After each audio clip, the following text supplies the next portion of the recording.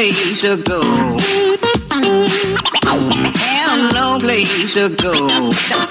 Darling, have no place to go. Have no place to go. 6:08, here we go. Welcome. It's Thursday. Oh, you knew that.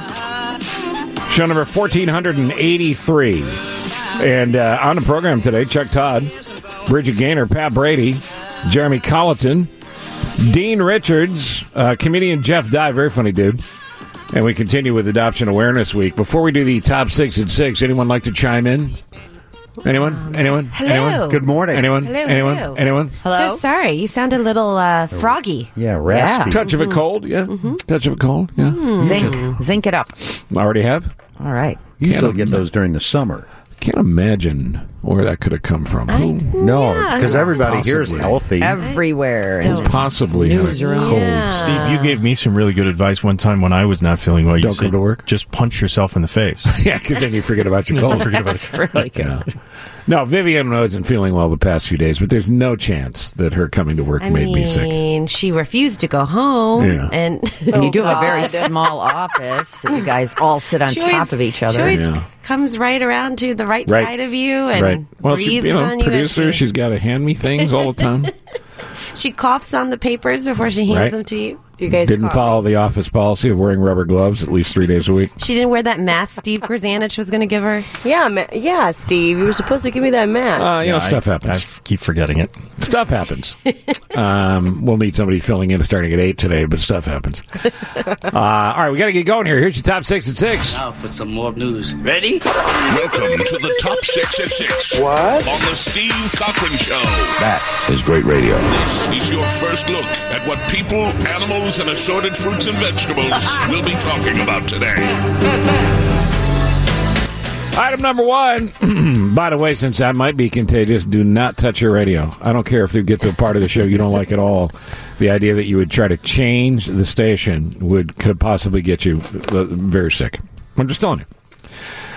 Former police chief Charlie Beck, former L.A. police chief Charlie Beck, leading candidate to be the interim Chicago police superintendent if Eddie Johnson, in fact, leaves. Steve, has that gotten any closer to true?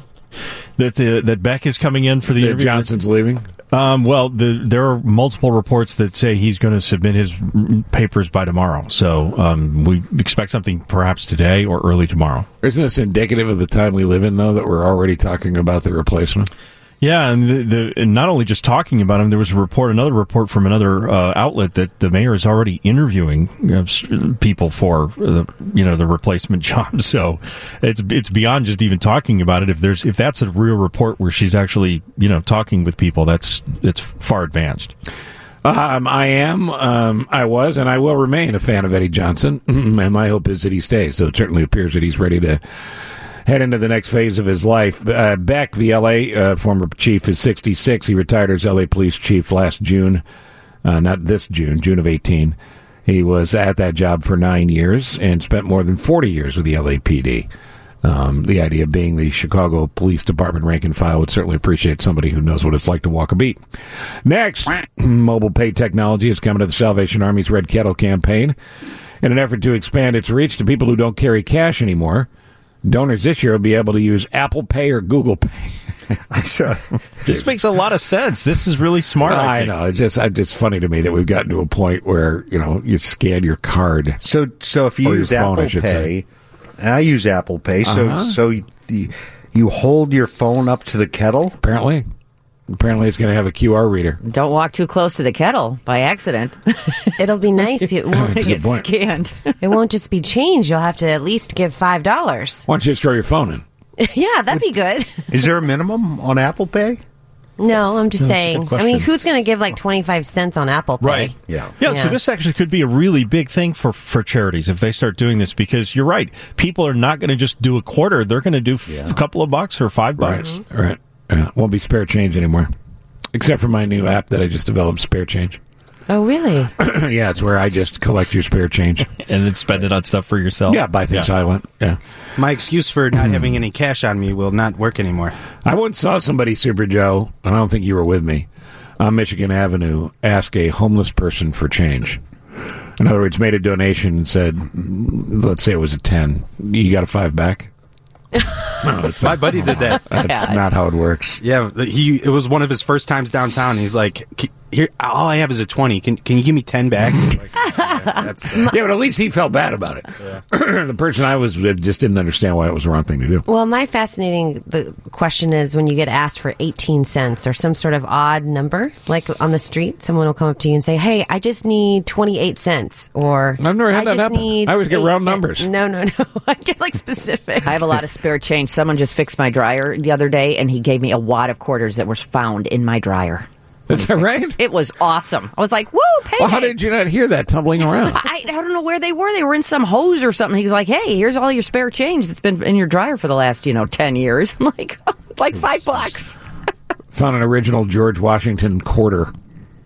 Yeah, I should have looked closer. Just put them in my jar. Actually made by George.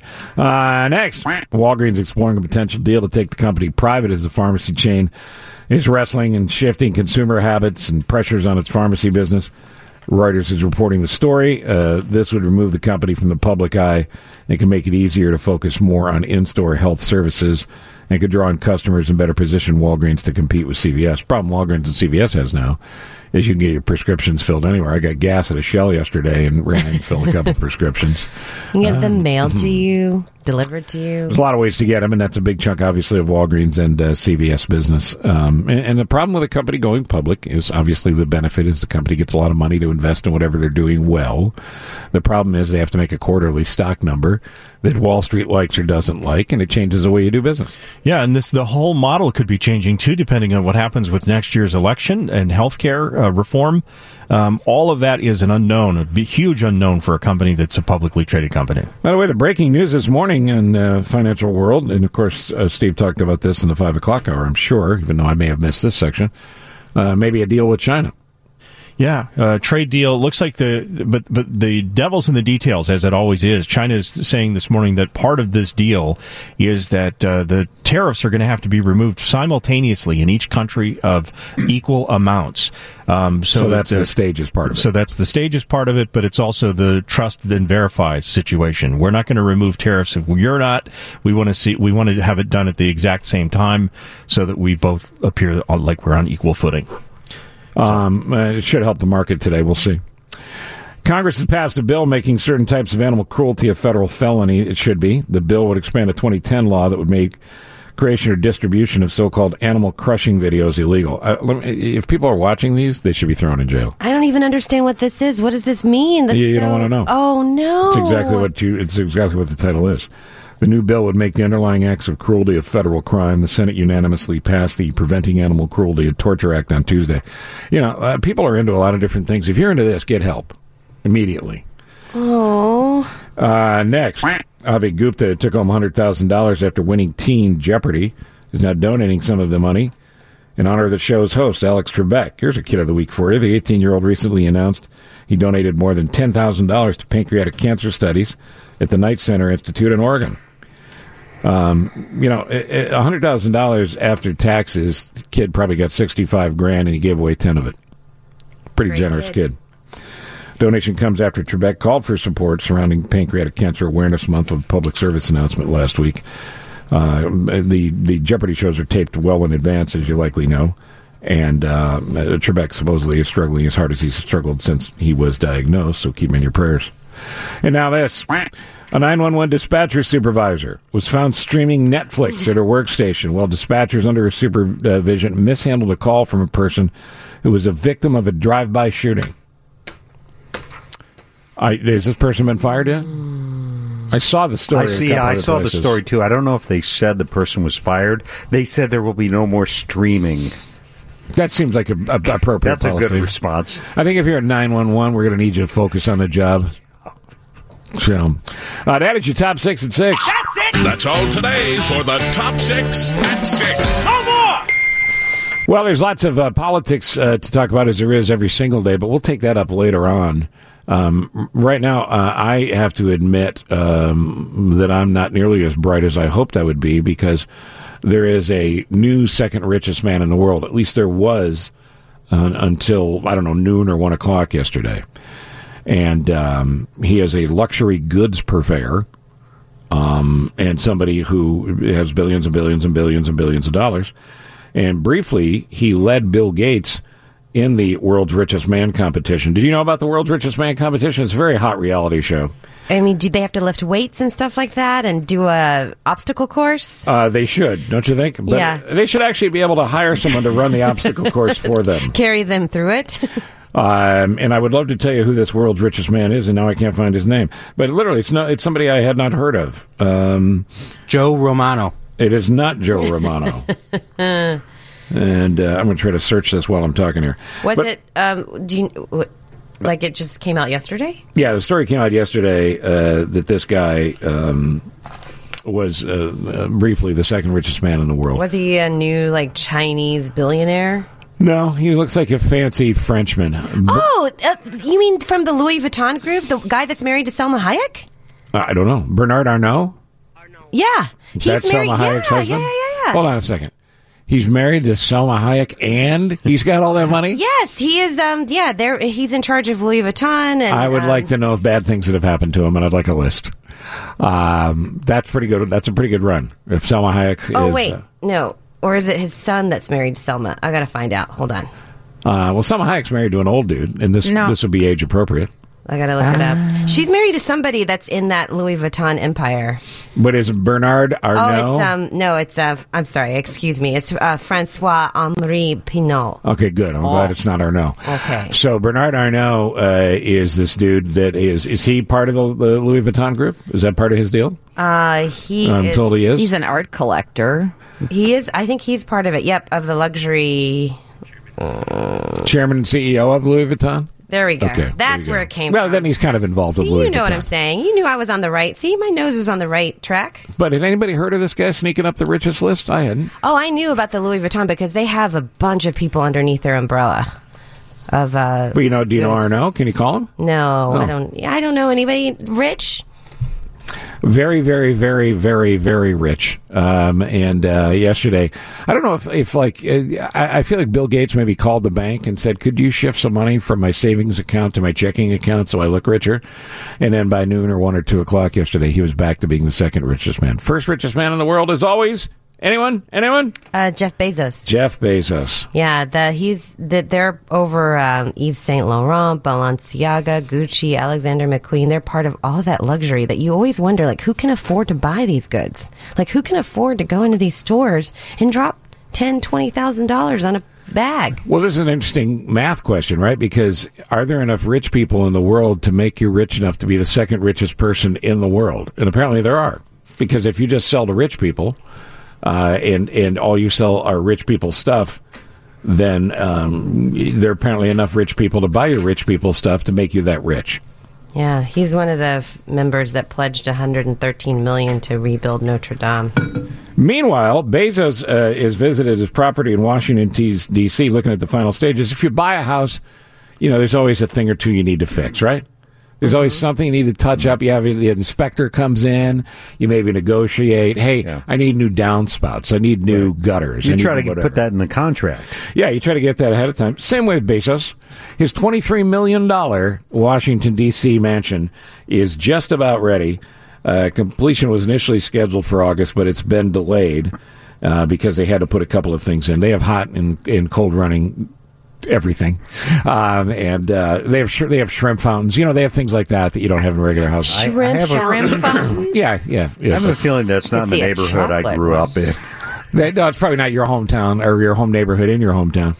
But they have she has giant shrimp cocktail fountains like you see at fancy weddings. Oh, that's my dream. Yeah, with the sauce. Yeah, with the sauce. Yeah, which they change every 5 minutes. I like, the cocktail sauce. I also like that little mustard saucy thing they have, too. I don't know if he has that, but with his kind of money, he could certainly afford it. But the Bezos family, I don't know, do you think they're going to do like a housewarming party where people bring gifts? No, it's probably please donate. And casseroles. Right? Please donate $10,000 to a charity of your choice. No, I don't think so. I think they're registered at Bed Bath & Beyond. I think they're waiting for it. I mean, honestly, think of something Jeff Bezos might not have, a George Foreman grill. Washcloths. Okay, but can't he order it from Amazon?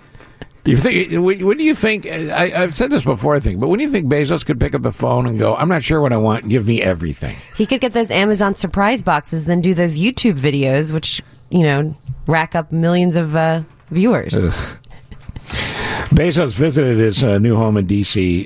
Just a couple weeks ago to see the final stages of construction. It's got 11 bedrooms and 25 bathrooms. So with 11 bedrooms and 25 bathrooms, I have to assume he's got a lot of friends with digestive issues. Yeah, I don't know why you would need 25 bathrooms. Why are there always so many bathrooms versus bedrooms? It's just so bizarre. Isn't that for resale value? I think really, really rich people don't want to share a toilet with anyone. It's in a good school district as well. It's a good school, so that's helpful. The home was initially meant to be completed, as I said, in August, but construction workers said Bezos had demanded that parts of the project be finished in a different way and wanted things done fast. I don't know why Bezos couldn't demand that with the kind of money he has. Why couldn't he buy his own construction company? But anyway, the house, it looks beautiful, not surprisingly. And it's a big old brick thing in D.C., and the home is going to be the primary East Coast residence, even more so than the New York and Florida places, Oprah, for Bezos and the girlfriend. That's Lauren Sanchez. After the late night house party, he could just drive everybody over to the Amazon warehouse and let them go nuts and just pick out whatever they wanted. So he'd say, I'm not going to pay in cash, but you get 5 minutes to take everything you want from Amazon? It'll be like supermarket sweep, but in the Amazon warehouse. The house has 1,000 light fixtures. Jeez. Can you imagine if all the bulbs went at once and you had to go to Home Depot or Lowe's? So how much of a staff does he? He probably has a house staff, a butler. No, It'll be like Downton Abbey. No, it's just him and Lauren. That's why Lauren freaks out whenever people come over, because Jeff won't help her pick up. We have to pick up and tidy up our 23 bathrooms and dust the 1,000 light fixtures. Do you dust light fixtures? I don't know if you do or not. But at any rate, that's the new Bezos house in D.C. And yes, he's got more money than all of us. And it's fine. It's totally fine. So it's coming up on 6:30. We'll do the headlines here in just a second. Then Chuck Todd will join us. And we'll give an update on his world. And how Chuck doesn't have an ulcer is beyond me. Maybe he does. Maybe he's just got a big old bottle of Maalox that he keeps on him at all times. All right, Chuck Todd joins us now, the longtime host of Meet the Pressed. Meet the Pressed? What show is Meet the Pressed? Meet the Press, MTP Daily, the Chuck Todd Cast. And, Chuck, am I forgetting anything? Your resume gets longer and longer, you know. No, Meet the Press brought to you by Xanax, so apparently. Meet the Press. Okay. Yeah, what are you doing there, man? Jesus. I mean, I know some in Washington get depressed, but, I'm not depressed. I'm still on the Nationals high. It was only a week ago. Yeah, let's live on that for a while. You people in D.C. We're still trying to revel in that. That's enjoyable. All right, at 6:38, what are people telling you this week? Behind the scenes, is it as bad as we think it is? Or, I mean, do you get, I'm just curious about this. When you get source calls, do you get freak out people, or do you get the whispering types, the deep throat types, or a mix of both? Well, it's less calls and more texts these days, by the way, and the way things have changed. Right. You get the cryptic text that then leads to the phone call on that stuff. But it is I think the one thing that has changed about the White House, though, that I've noticed in the last 6 months is the hand-wringers are all gone at the White House. The ones that have remained and the ones that have stayed have basically accepted their fate. I don't know how else to put it. Meaning, they're just, they're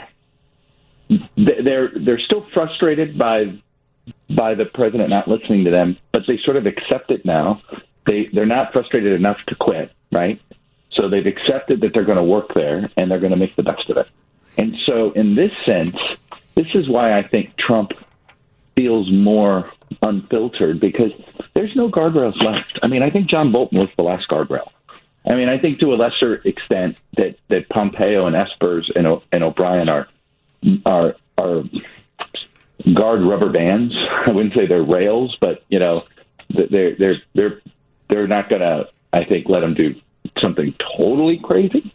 But there is less restraint on him than ever, because in some ways, many near him in the circle have just thrown up their hands. And if they don't have the guts to quit, they stick. So the people that we're speaking of here, is it more a feeling of the last people on the deck of the Titanic, somebody grab a fiddle, or are they more confident than that?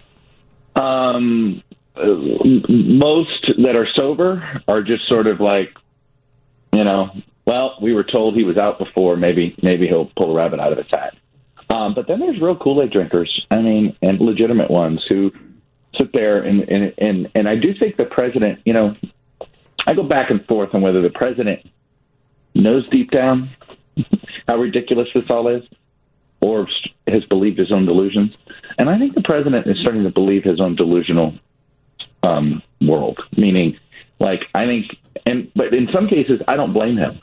He's got a bunch of people telling him what's bad politics for him, and he sits there and says, all these people told me it was bad politics at 16, and I won. So when I say he's been deluded, maybe others will say he's deluded because he won once, and he won his way. And that is, I think, what has made restraining him impossible. Because anytime someone comes to him and says, Mr. President, this is not playing well with women here, or young people there, or African Americans there, and then say, what do I care? You all told me that the last time, and I was, and I think that winning the way he won is impossible to restrain. Underestimating Trump is proved to be dangerous, but there's still folks who, are coming to grips with who he is. This is a guy that's been in trouble for most of his life. And by in trouble, I mean he's always backed into a corner, mostly of his own making. And because of that, he's always running from something, but he always gets out. Well, that's my point. Yeah, because he's had so much practice in getting out of that, he's better at it than the rest of us are. He is. Look, it used to be, though, he wasn't worth it. That's why he got away with it. Okay? I mean, I can tell you that he's just a celebrity. He's just a reality show guy. He's just a casino owner. He's just a flamboyant billionaire. So if he lied, if he was, cheating here, cheating there, playing fast and loose, pay to play, things like that, the stakes seemed low. So there was something like, I'm not going to tangle with Trump. It's too exhausting. And to what end? Right? Why do I want to go compete with him in the gossip columns of New York Post? Well, now he's president of the United States, right? So now the stakes are high. I do think he has finally found a trap he can't escape, but we'll see. And as you point out, because he's never been trapped yet, he certainly thinks he can get out of this one too. Our friend Pat Brady's here. Say hi to Chuck Todd, Pat. Hey, Chuck, how you doing? If you want to give us your cell phone number, Steve and I can share a bunch of stupid texts with you. That's awesome. I appreciate that. It's a random text but when you get from the unrecognizable people, right. When people just randomly find my phone number, and it's those are the real texts. Those are the good times. Okay, we're a year out, Chuck. We talked about 6 months ago that this thing could come down to two things: who the Democrats nominate and 3 states. Does that still hold? I think it's who the Democrats nominate, because I think it only comes down to 3 states if the Democrats nominate Warren, okay, or someone in that side of the spectrum. Then it is going to come down to 3 or 4 states. Then I think of the 3 states he won in the Midwest, the one that I think he won't win under any circumstance now is Michigan. But Michigan feels like that slipped away from him. But Pennsylvania and Wisconsin, I think, are still sort of those two are still legitimately, I think, close. And I think Arizona, I'd sort of swap out with Michigan this time. As sort of, if you're going to narrow it down to 3, that mindset, that's where my head is at. But I say that if it's Warren. I am increasingly skeptical that Trump can be as competitive with many of the other potential nominees. I think that there is a comfort level with suburban. I mean, if you look at what 2019 told us, what the election results on Tuesday, in some ways it just reaffirmed what we saw in 18, right, which is the suburbs are fleeing the Republicans. So the question is, which Democratic candidate, would stop that bleeding for the Republicans? Right now, of the potential nominees, it's Sanders and Warren, right? Those two. So outside of those two, anybody else gets this nomination, and I think it's a slow bleed for Trump. I really do. The Bernie Sanders, Elizabeth Warren piece of this, the war on the rich, to me always seems to come down to the same thing. It's not the rich, it's the code, right? I mean, the rich folks who can afford the good lawyers can always exploit the tax code if the tax code's poorly written. So the people who are complaining about the rich are the ones who can control whether the code is changed. And the reason why it's this it's the suburban upper middle class voter that is so sensitive on that is because they know that they're the ones that don't cheat on their taxes. Right. So they're the ones that do have to pay the higher tax rate. And they resent the fact that, hey, we're not the rich that's cheating. The rich people that are cheating are above, and you're just going to write laws that they'll just stuck around, right? So, I think that's where I don't think Warren and Bernie appreciate that voter as much. Now, look, there are those that say, hey, Warren doesn't want to win that way. She'd prefer to win with a coalition that's in agreement versus a broader coalition that makes it harder for her to push her agenda. So in some ways, I think she'd rather win narrowly in a 49-47 type race, even though she won't have a Democratic Senate, I think, under that circumstance. I don't know how she governs, but that's, I think she wants to, I think she believes the only way to push the party long term is to do that. And she might not be wrong, but that's sort of the Barry Goldwater, right, mindset, that Reagan mindset, which is, you push it and over time, the public will catch up to your ideology. But I just don't know if she's got the charisma to carry that through. You worried at all about your Packers after that offensive display the other day? Because we're at this point in a position where we don't think the Bears are ever going to win again, ever. Well, look, I have no idea what I'd be doing now if I were a Bears fan. I'd be going apoplectic. Mm-hmm. I mean, the whole Mitch Trubisky thing is just, you're like, are you kidding me? I didn't know that. What was your quarterback before? The pouty face guy. Pouty J? Yes, Pouty J. Yeah, he always had the pouty face, right? He always had that. And he's just going to haunt that team. Look, the Packers have me nervous. They had me. That game that I've been waiting for them to lay an egg, sadly, because they had won a couple of games they shouldn't have. So in some ways that evened out. I'll let you know after this weekend. I think I like that Aaron Rodgers said that they all seemed to stay out too late in L.A. He basically blamed it on partying. And I'm like, come on, guys. You're the Packers. You're an elite team. You shouldn't be excited about visiting L.A. anymore. But apparently they were. Let's go see if we can find a celebrity. What do you mean? It's your quarterback. He's probably more famous than most of the people in L.A. Yeah. It's by the way, the Packers have the Panthers this weekend. Panthers, yeah. And the Lions come here to play our very sad, overhyped Chicago Bears. Thank you, Chuck Todd. We'll see you on MTP Daily and Meet the Press. I hope so. Thanks, guys. All right, and the Chuck Toddcast. It's a great podcast, by the way. If you listen to podcasts, and you should, check out the Chuck Toddcast. It's good stuff every week. The Amazon pre-Black Friday deals are out, and the Holiday Gift Guide 2019. CNET posted this, and Viv, you can repost this for us. Amazon Fire HD8 tablets, normally $80, $50. The kids version is normally $130. I don't know why it's so much more, but this kids edition tablet is only $80 now. So they have a ton of deals on those.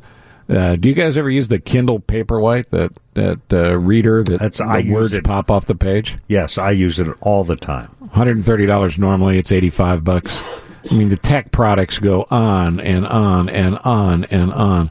How about a Ring Indoor Camera 2-pack where you get 2 cameras for your Ring doorbell? $100. Wow. So that's a nice savings. If you prefer the Blink, it's $185. But it's not just tech; it's just about everything you could buy on Amazon. I mean, the heavy volume is on tech because that's the majority of the stuff. But we'll repost this story from CNET, and you can see all the Black Friday deals and online. Dave, how much online shopping do you do for the holidays? Karen does most of it. I don't do a ton of it. I mean, she handles the kids and everything. So. Does Karen buy for herself? Oh, never. And then never. she buys for herself, and then you go, well, that was a nice thing I got you. Yes, well, there might be a little of that. Yeah. Did you guys get your Amazon catalogs in the mail? Yeah, we did get one. That was interesting, wasn't it? I mean, now we got and I got a toy catalog too. Well, that's what I saw, because I was going through the recycling stuff, and I'm like, wait a minute. Why do we get a toy catalog and then it's Amazon? Yeah, it's strange. No prices are in it, though. You have to go online, check them out. I've not gotten the catalog. Why? I don't know. Would you like I'm mine? a Prime member. They got plenty of my money. I'll bring it in. They're very well made, and a lot of money. Boy, are they spending the money on those. Yeah, and most people are just going to throw them away. Exactly. You remember how exciting it used to be to get a catalog? Oh, the Sears catalog. That's where I got all my Well, it's probably a good reminder. I mean, you get so many junk emails probably from Amazon that it's a good way to be like, hey, holiday shopping right here. Yep. That's how G and Vivian and Joe, that's how we used to do our Christmas list. You would go through the Sears wish book, and then you would fold over the corner of the pages on the ones you wanted your mom and your dad to know that you wanted that stuff. Yeah, circle, big Where circle. do we send our list this year? Just hand it over to you? Well, now the list, of course, you would text it to your parents. And hope that they're smart enough to be able to get it out off their text. I heard one person of a certain age call it the text machine. Oh, really? Yeah, can you help me with a text machine? Yeah, we'll get right on that. All right, we'll take a break, come back, tell you what's coming up after 7. The Steve Cochran Show continues on 720 WGN. Chicago's very own WGN. 1-877 Cards for Kids. KARS Cards for Kids. 1-877 Cards for Kids. Donate your card today. 1-877 Cars for Kids. KARS Cars for Kids. 1-877 Cars for Kids. Donate your car today. To learn more about our programs and to donate, go to carsforkids.com. That's Cars with a K. Pickup is quick and easy. You'll also get a vacation voucher and maximum tax deduction. 1-877 Cars for Kids. KARS Cars for Kids. 1-877 Cars for Kids. Donate your car today. Also accepting boats, motorcycles, RVs, and real estate donations. Steve Grzanich coming up from the Northwestern Medicine Newsroom. It's called jackpotting attacks. Criminals using malware or hardware to get an ATM to dispense cash. In regions including the U.S. and Latin America, those crimes have gone up in both areas, according to a recent investigation. A cyber gang stole $45 million from ATMs around the world not long ago. It can happen to you, it can happen to me. Large-scale ATM hacking has mostly been an overseas criminal enterprise, but now the U.S. is a popular target. Hey, look, there's a million ways to steal your identity. We talk about it all the time. That's why you need LifeLock. 1-800-LifeLock or LifeLock.com. Someone's identity is stolen every 2 seconds. You could miss certain identity threats if you're only monitoring your credit. I was paying like $20 a month to have my credit monitored by some guy probably named Phil sitting around going, well, there it is. No, LifeLock is active 24/7 all year round to make sure there's no problems. And I get alerts all the time saying, hey, Steve, just want to make sure it's you. And they're friendly about it. It's LifeLock. Hey, Steve, it's LifeLock. Just want to make sure this is you. And then you tell them it was, or you tell them it wasn't, and you go from there. They will help you when the things get tough, or they'll help you when you're just cruising through your life day to day, and they're going to watch your money for you. We're all digital. We're all interconnected online, and unfortunately, so are the criminals. LifeLock can see threats you're going to miss on your own. Join now. Get an extra 10% off your first year by using the promo code LifeLock. 1-800-LifeLock or LifeLock.com. That's 1-800-LifeLock or LifeLock.com. Use the promo code LifeLock for an extra 10% off. All right, Dave, cheap sports plug now. Hawks play when? Hawks play tonight against the Vancouver Canucks at the United Center. 7:30 game. We'll have the pregame at 7 o'clock with Chris Bowden and company. And Hawks are home, and then they go to Pittsburgh. So, it's like they're home for a night, but they're going to play Pittsburgh, then home Sunday, and then 2 more on the road out west. And I'll be there Sunday night. Well, then... I'm not suiting up. Oh. But I'll be at the game. Coach Jeremy Colleton will be on with us this morning at 8:40. And there's a story, I think, of Sun Times, about the Hawks chip and chase habit they've gotten into, which is a pretty frustrating thing to watch. And Chip and Chase, for you people that are not necessarily hockey fans or just learning the game, is you flip the puck down into the other team's end, and then you go chase it and try to get control of it and set up a play where you can score. Right.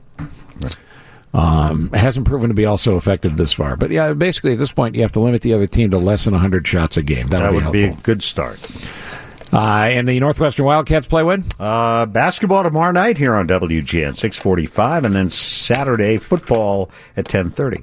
Here's what's coming up next hour. Pat Brady's already here. You heard Pat. Bridget Gaynor's going to come in. We've got plenty of stuff to talk about there. Dean Richards will be on. More on entertainment. MOREON. Get up, get on up, get up, get on up, get up, get on up. Good morning. Thank you for listening. I probably don't say this enough, but thank you and you and you and you and you and you, both of you. Hey, all of you. That looks like a carpool. I can see everybody. And thank you for listening. Thank you for the support. 720 WGN, Steve Cochran Show. The Amazon catalog thing. A bunch of texters popped on this. 630, my Amazon catalog came in the mail addressed to the dog. I wonder if the dog's a Prime member. I gave mine to a little kid on my school bus. His mom said, thanks a lot. 815, my kids have been taking turns sleeping with the Amazon catalog. Sort of reminds me of me and my brother fighting over the Sears Wish book. Oh, this is cute. Yeah, it's a whole new tradition. Yeah. And the 630, my kids love the Amazon catalog because it came with stickers they can place on the toy they want. Oh, I didn't notice that. I got to look at it again. And I bet the stickers have some sort of secret code that as soon as they place them on the toy, it automatically orders them and it shows up at your house. That's how they get you. Yeah. All right, speaking of ethics, Pat Brady joins us. Pat, what's the name of your company? Next Generation Strategies. Thank you. All right, let's start a different area. Let's start with the Lincoln Forum. Sure. Great. It's a great topic. So Lincoln Forum's topic of du jour is what? Corruption. And then in the last several months, we've seen people get indicted. We've seen search warrants be executed. We've seen state legislators be charged with bribery and lead. And the big buzz in the state and the city is who and what's next. So Lincoln Forum, we're going to have an event at a new West Side location, appropriately named City Hall, 838 West Kinsey. And we're going to talk about a very serious subject, but have some fun with it. And the highlight of the evening for me is they have a special menu of drinks based on different crimes, like the kickback payoff. Right. And is there any better place in Chicago to have those? It's very City smart. Hall. 838 West Kinsey, LincolnForum.org. What drink tastes like sweet revenge? Sweet revenge. There you go. That's another one. That's a good one. So here's the thing. Text question of the day. Name a drink after a Chicago scandal or someone's involved in it. 312-981-7200. You got a great drink name? Well, we'd like to hear it. Here's a couple from the actual menu. The Flip Flopper. Gimme the Boot. Here's maybe my favorite so far. Alderman's Choice. There's also Royco's Revenge, The Last Boss, Feel the Burn, spelled like Jane Byrne. Let's see. There's a couple normal ones here. But look, there's plenty of room for yours. 312-981-7200. What would you name a Chicago scandal drink after? I'll give you 2 free tickets and buy the drink.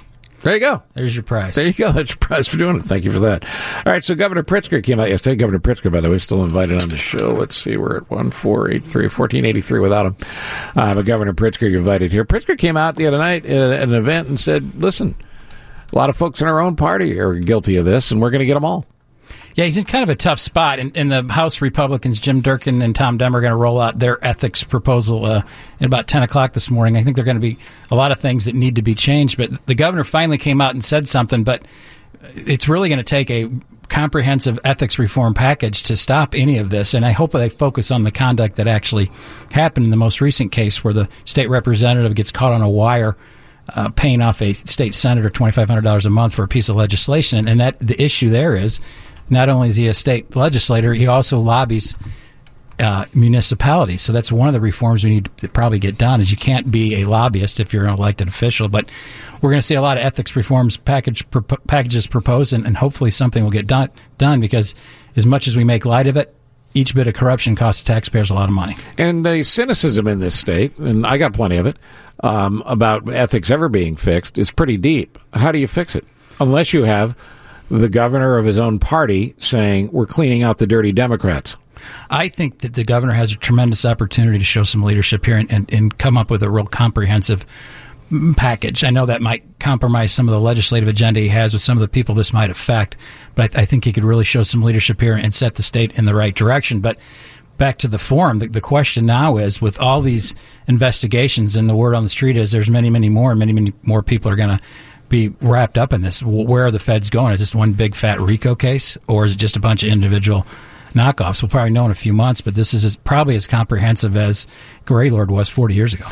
If there is a potential tie to Mike Madigan, even after all these years of being able to skirt it and make sure that nothing gets tied to him, would that be the last place the Democrats want to go because he controls so much of the legislative agenda? Yeah, he's a powerful person. Give him credit for accumulating that power, but now whether he's used it the right way or a way that truly benefits the state's another question. But people are naturally afraid or hesitant to take him on because he does wield a lot of power. He controls a lot of money, which is critical to politics. He controls the legislative agenda, and they're not to him yet. I mean, that's the buzz that everyone keeps talking about, but they're a long way from getting to him, at least right now. Some great drink names coming in.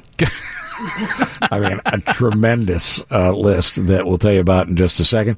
One person suggesting they should all be called the Daily Specials. D-A-L-E-Y. And at 7:14, we'll get you a traffic update here. At 7:15, actually. And Mary Vandervelde will do that. We'll come back and tell you about some of the drink names that are coming out. We're looking for you to name drinks after a Chicago scandal. Any chance they'd put this on the menu? We come up with the right drink? I think we're going to have to put it on the menu. And you know what? If somebody wants to come up with some ingredients, too, that's the one I'll buy for you. Dave? Let me... I got traffic. I'll think about it. I got to tell you one. Gin and gerrymandering. That's good. Oh, that's That's great. really good. Back with Pat Brady and the rest of us. And Bridget Gaynor will join us shortly at 7:20, Pat. We have many drink ideas coming in. Again, remind people why we're doing this. LincolnForum.org. We're doing an event on corruption with Ben Bradley from WGN is going to host. Marianne Ahern, investigative reporter, Channel 5, Dave McKinney, WBEZ, and Rob Grant, the FBI agent who took down Rod Blagojevich. I've met Rob Grant a few times. He is the Central Casting FBI agent. Yeah, and John Cass from the Chicago Tribune as well. But yeah, Rob, he's the one. Was that Lincoln's rolling over in his grave? Yeah, and just a square-jawed dude that looks like, okay, you broke the law, now you're going to have to deal with me. Yeah, he's very good. All right, from the texters, let me go through a few of these. The Silver Shovel. You tell him it's made with Patron Silver tequila, but instead you use the cheap stuff and you pocket the skim. How about the Minx Field? The bartender makes it. When you're not looking, he takes it away. Got a bunch of variations on this one. The F4 from the 847. F and Golden. There's a lot of different variations on that. The Madigan Malort, both suck. The Van Dyke, 15 shots served with a bar rag so you can cover it up when you're done. Oh, my God. The Commissioner Knockout. The Shh. It's the Mike Madigan no-talk drink. Let's see here. A bunch of in honor of Blagojevich. The effing Deal is another one. But you guys, I mean, honestly, tremendous. The Smollett Mind Eraser. The Rom Job. Rum and Rom, or the Rom Bomb. The Minxfield Midnight Bulldozer. The Golden Blago. The Greylord Goose. These are all fantastic. Those are good. How about the Embezzolini? I mean, you can't. The Bagman and the Landed Tuna. That's from Allison at Oak Park. Several variations on this. The Wiretap. There's a lot of those. The Greylord Gimlet. This one that might ring close to you, Pat, because you were part of the story early. The Pritzker Toilet Destroyer. I mentioned gin and gerrymandering. The Rambam as well. And let's see if I can find one more here. The Fast Eddie Fizz. There you go. That's just a small sample. Oh, the Jane Byrne Blizzard. The Jussie Smollett, very expensive drink, but it ends up with no charges whatsoever. Anything with Blago that'll put hair on your hands. The silver shovel, as I said, asleep at the wheel. That's very timely. Ooh. Very topical. Ooh. So for more information on what you guys do at the Lincoln Forum, where do they go? LincolnForum.org. And thanks to Tracy at River Strategies for that drink idea. 312-981-7200 if you want to keep those going, texters. Oh, they're so smart, the listeners. Really smart. So clever. Really smart and really funny. At 7:23, you picked this up from where you and Chuck Todd left it a while ago. Who the Democrats choose to run against Trump is key. Of the current field, if it's not Biden, who would it be? It appears right now that Mayor Pete is the one that's in the hunt. If you just kind of do the Bernie Elizabeth Warren wing as unelectable, it seems to be Mayor Pete and Biden right now. I mean, it's pretty much a dead heat in Iowa. You know how this primaries go. You build momentum coming out of Iowa, go to New Hampshire, down South Carolina. Don't know if he can sustain that, but that's where it appears to be right now. But it always changes after Iowa. Here's the big question. Is this country mature enough, fair enough, 2019, 2020 enough to elect a gay man president? Forget about the experience thing, because the experience thing is a very legitimate question. Yeah, the polls would tell you no, that there's still 45-50% of the country is uncomfortable with it, unfortunately. But if you really watch him and listen to him, he's a very well thought out, very well spoken candidate, one of the best ones I've seen in a long time. But he's only 37 years old, and his resume is he's mayor of South Bend, Indiana, and he's to be elected leader of the free world. That's a big jump. So I think that's the question, too. But I agree with Chuck. Elizabeth Warren, and I'm a Republican. I'm not a Trump supporter, but I'm a Republican. There are people that are looking for someone to vote for besides Trump, but we're not going to vote for somebody that's going to take away private health insurance from 150 million Americans. Well, the problem when you say Medicaid for all, as in you don't have a choice, that's the problem. This country is built on having a choice. Plus the price tag. Yeah, and the price tag, because there's no way to do it. The math doesn't work without a middle tax increase. And the Democrats, if you just look at the history, they elect a northeastern liberal to run against maybe even a weak Republican, and they lose because they're way far out of step with where the country really is. What happens if Trump is impeached? Does it affect his standing, or does that 30 to 40% never go anywhere? If Trump's impeached, not thrown out of office, because I don't see any scenario where that happens. Well, like you say, you're pointing out, impeachment is just a vote in the House. Basically, to use a criminal law analogy, you're just being indicted. You go to the Senate to be convicted, and if they're not going to get 20 votes from Republican senators to convict him, so I'm not sure if anybody's gaming this out. I think it does harm him, but if he is, quote unquote, acquitted in the Senate, to me, that's another talking point how this whole thing's been a witch hunt, and he's a victim. Somebody said, forget about experience, consider the current job holder. Yeah, Trump had no experience at this level, and depending on where you look at this, that's going to determine your viewpoint of anybody else who doesn't have experience. But what about a Biden Buttigieg ticket? The old guy and the young guy? I think that an old guy, and this is not an apples-to-apples comparison, but when McCain picked Sarah Palin, the issue was you're a heartbeat away from being president, and she didn't even know what the New York Times was. So it was, Buttigieg is not in that category, but still, mayor of South Bend is a long way from being president of the United States, regardless of how sharp or impressive he is. I would think he's going to need probably a woman and some diversity on that ticket. But aren't you describing the central problem the Democrats have? And I have to give you credit because you're the first person to say this. You said it 6 months ago, longer than that. It's not about Trump. It's about who the Democrats pick.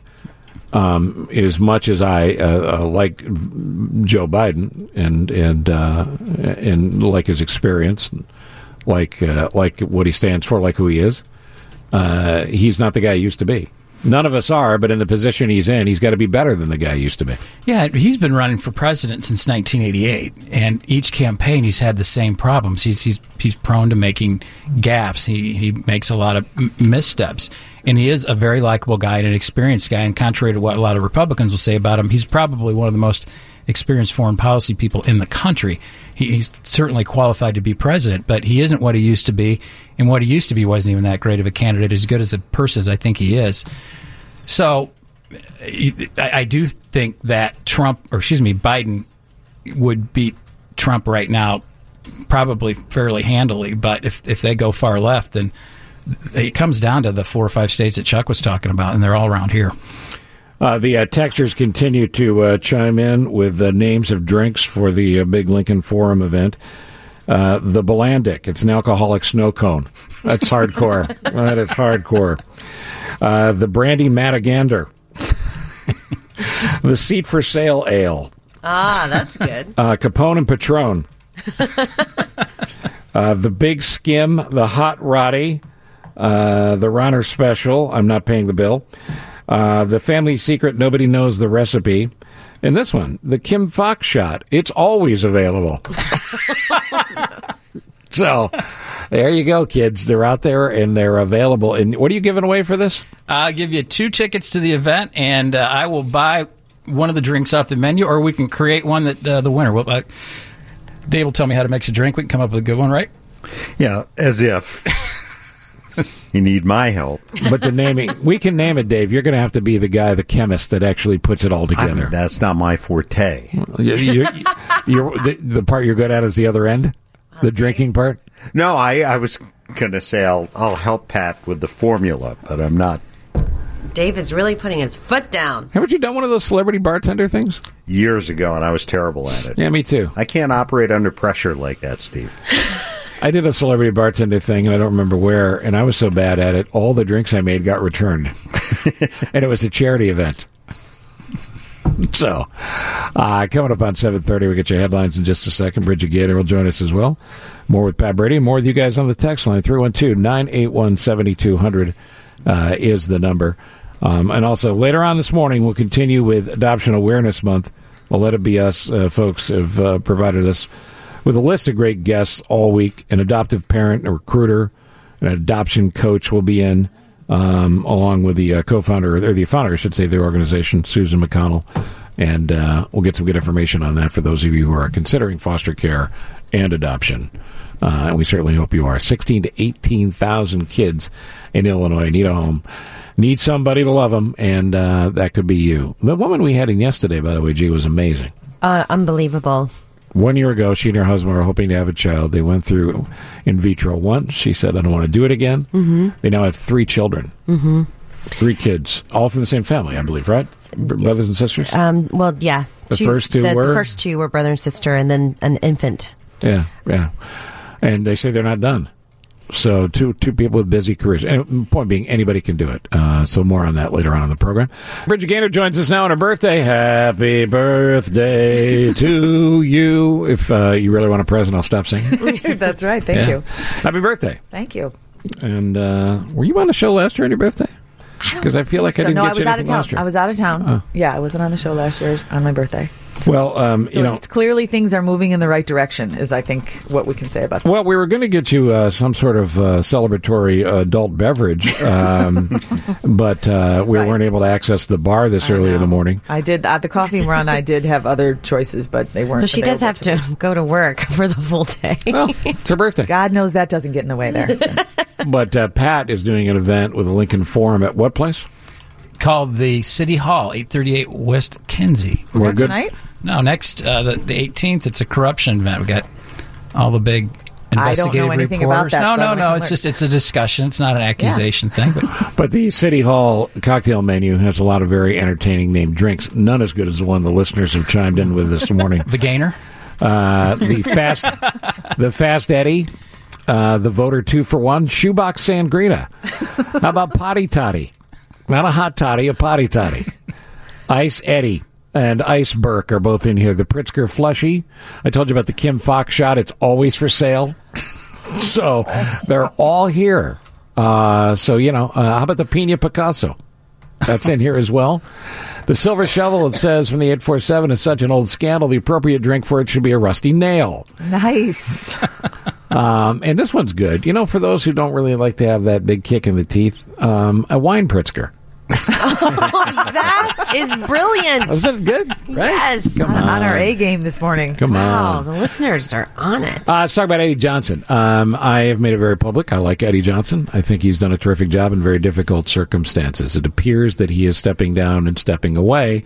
The Chicago PD rank and file has made their opinions in the past very public about who they like and who they don't like. Where's it going to go?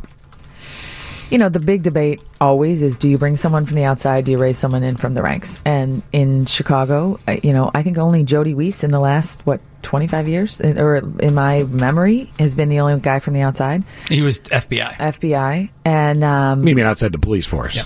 Yeah, and not from here, and so... Well, our Philadelphia guy ran for mayor. Why am I spacing on McCarthy. And McCarthy. Oh, he's God. Yeah. Duh, New York. Yeah. So, that's a dilemma. There's one thing that says, look, you really have to understand the neighborhoods. You have to know people. You have to know how that works. And the other part is to say, policing is a profession, and like any profession, it has expertise, and that expertise is transferable. And so, I think that there's maybe even a third choice, which would be almost an administrative reformer that really isn't law enforcement, but has the reform mind, which like Summerdale from back in the day. Yeah. I think you need a police officer. But for the sake of public trust, is there more credibility in bringing in this guy from L.A. or bringing in somebody from outside who doesn't have ties to the Chicago Police Department right now? I mean, have you been to L.A. lately? But I'm not saying it's not a great example. We can't compare and contrast, though, right? Yeah, their police department is very well thought of, and they have, they've made a lot of reforms that people who are in that world think really highly of. Having said that, though, I mean, it's in Chicago. You should know Chicago. I'm not saying you can't be good at your job unless you're from here. I didn't grow up in Chicago, and the city. Well, there are people who say that you're not good at your job. So I mean, I don't know if you're helping yourself. Most of them employ me, or live with you. But there's that. But the fact of the matter is, there is a benefit to being one of their own. So I think both sides have an argument here. The knowledge base is a great argument. Having said that, there's lots of guys who are still going to be in the police department in executive leadership who are from here and who do know it. I mean, the thing for me that was always relevant, and this is the same for political leaders, is who's your network of people that are actually telling you the truth about what's happening? Who's going to pick up the phone and say, listen, you have to know that this is going on, and it's easy to get isolated in any position of power, and when you don't have a network of people that are your trusted allies, I think that can be tough. And you saw Gary McCarthy brought in all these guys from outside, and they surrounded him, and I think it creates a silo. Just for a high-level talking point on this, I hope we can get back to a point where instead of every second we talk about CPD, it's about reform like it's some big screwed-up enterprise and they're all bad actors. Right, which is not the Most case. of these police officers are very good, hardworking people. Amen. Just trying to do the right thing. So if they're going to bring a reformer in, let's not make the officers the object of all the bad talk, because I do think they're good a lot of good police officers. I think there's a bigger question here, too, and that is, how do you police in the current world we live in where everybody believes they're entitled to every bit of information and everybody's judgmental the minute they see anything without knowing the full story? It's tough, and I think it's tough when you have murders that are committed and witnesses, and for good reasons, won't cooperate. I think that's a lot of the problem, and that's a bigger problem than just the police, but I think that's an issue they bump up against every day. Well, I think it's like a lot of situations in which technology has somehow, in some ways, gotten ahead of our ability to deal with it, because the video cameras, the body cameras are important. The people's ability to video obviously brings, truth to light. On the other hand, it can create a skewed view of reality. And, transparency is important. The question is, what's the balance between being able to do their job and, feeling like you're constantly under someone willing to accuse you of something? It must be incredibly stressful. I wish that everybody who's ready to throw a cop under the bus would be able to do a ride-along for about 12 hours or one shift with a cop and see what cops stand down from. The abuse that cops take every minute of every day when they're out walking a beat is unbelievable. And the stuff they don't act on. The stuff you would go, Guyver said that to me, and punch him right in the mouth. Well, nobody gets credit for the stuff that didn't go bad because you acted that way, because there's no way to catalog it. And so, that's the tough part. It's a very difficult job. And by the way, it's a dirty job. It's a dirty job that doesn't just apply to some rule book where somebody can write down on paper, this is how you act and this is how you handle every situation. Life doesn't work that way, and certainly being a cop doesn't work that way. I'm not advocating cops break the rules for the sake of breaking the rules, but there's things to do in regards to keeping the rest of us safe that aren't going to look pretty sometimes. Well, and this is where Bridget and I are going to disagree on some of the reforms we're seeing now about we need to let people out and there's too many people in jail because a lot of these crimes aren't crimes. Yeah, there are crimes, and these people need to be prosecuted and sent to the penitentiary. And I think right now we're on the right, especially this state's attorney, Kim Foxx, is on the wrong side of the pendulum on how to handle crime, and it's not being lighter on criminals. I get the low-level drug offenders, and I agree with that. But you got to be tough on criminals because there are a lot of bad people that are killing people that need to be sent to the penitentiary forever. Yeah, I don't know that it's prison reform as much as it's judicial reform. Let's get it right on who we send to jail and for how long. Well, let's keep them there. That's part of it is in the state's attorney is part of the executive branch, and I remember a year ago I went to a deal that she did it was a federal public defender and the public defender, and I wanted to raise my hand and go, is there a prosecutor at the table? I mean, there is a role for the prosecutor to put these people in the penitentiary, and the people of the city are entitled to be represented in court because these people commit bad crimes, not spend all day being a social service agency and talking about how we're going to get fewer people prosecuted. They're bad people, they need to go to jail. I'm going to come back with a feature that we like to call Impeachment Corner. I'll give you an update on what's going on in D.C. And who is trying to run to the nearest light that appears to be a camera today at 7:46. A bipartisan activity. Oh, totally. Absolutely. Super Joe, do you have that Lindsey Graham clip when we come back? I do. All right. You're not going to believe Lindsey Graham's latest statement. Well, I'll play it for you when we come back. How about the Daily Double? You buy one shot, go to O'Hare, and pay double what you paid for the first shot. The drink ideas continue to come in. The Dibs Martini, the Frosty Rosty. They come in again and again and again. Here's a few more. The Chicago River, made with real Chicago River water. The Wet Willie, a shot and $100 back. The St. Valentine, you must drink 100 shots. Very, very nice. The Pension Double Shot. The Shakedown, it's shaken and not stirred. And then nobody talks about it after you drink it. I got one here for you. How about the Ghost Payroller with fantastic vodka and liqueur and maybe a little bit of cream.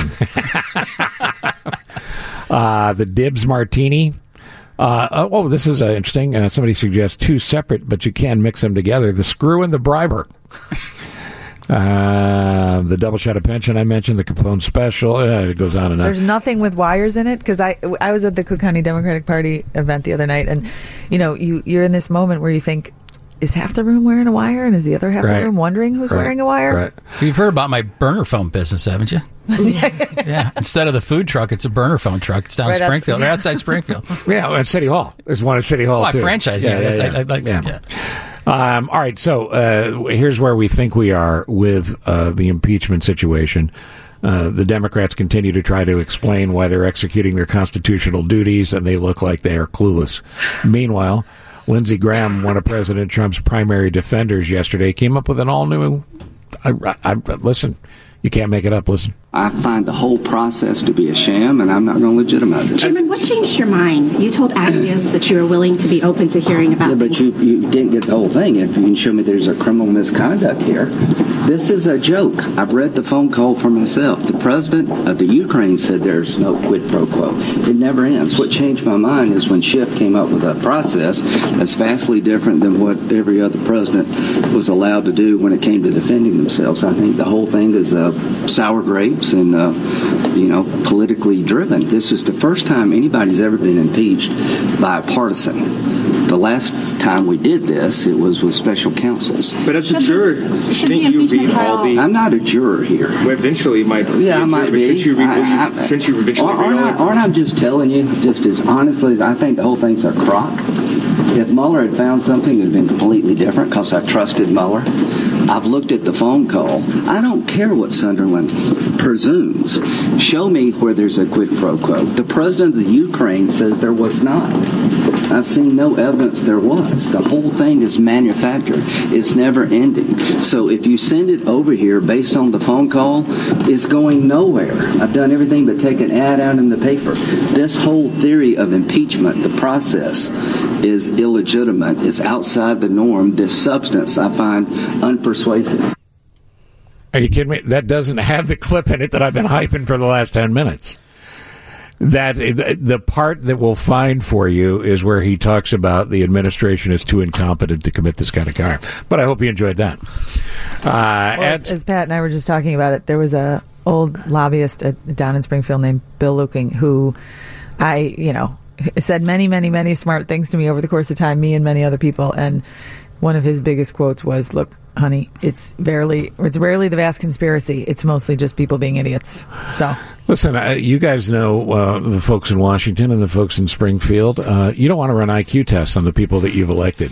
You really don't. The thing is, he's getting Senator Graham's getting a little over skis. He's supposed to be an impartial juror in this, and he's already formulated an opinion based on the fact that he read the transcript.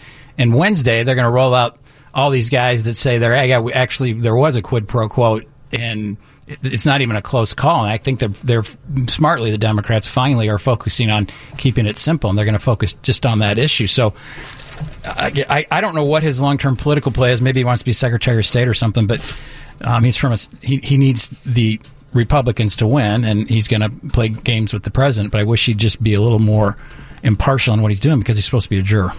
The idea that this continues to be a process argument as opposed to the alleged misdeeds the president may have committed.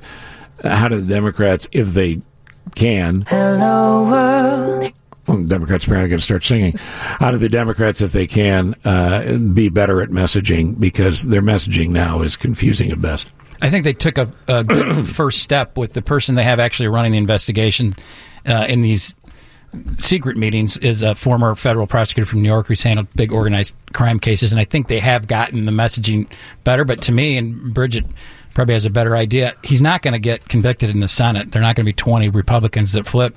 So what's the end game in March or April? The president's going to say, I was acquitted, and it was a witch hunt. But you've got to finish it now. Yeah. You're in.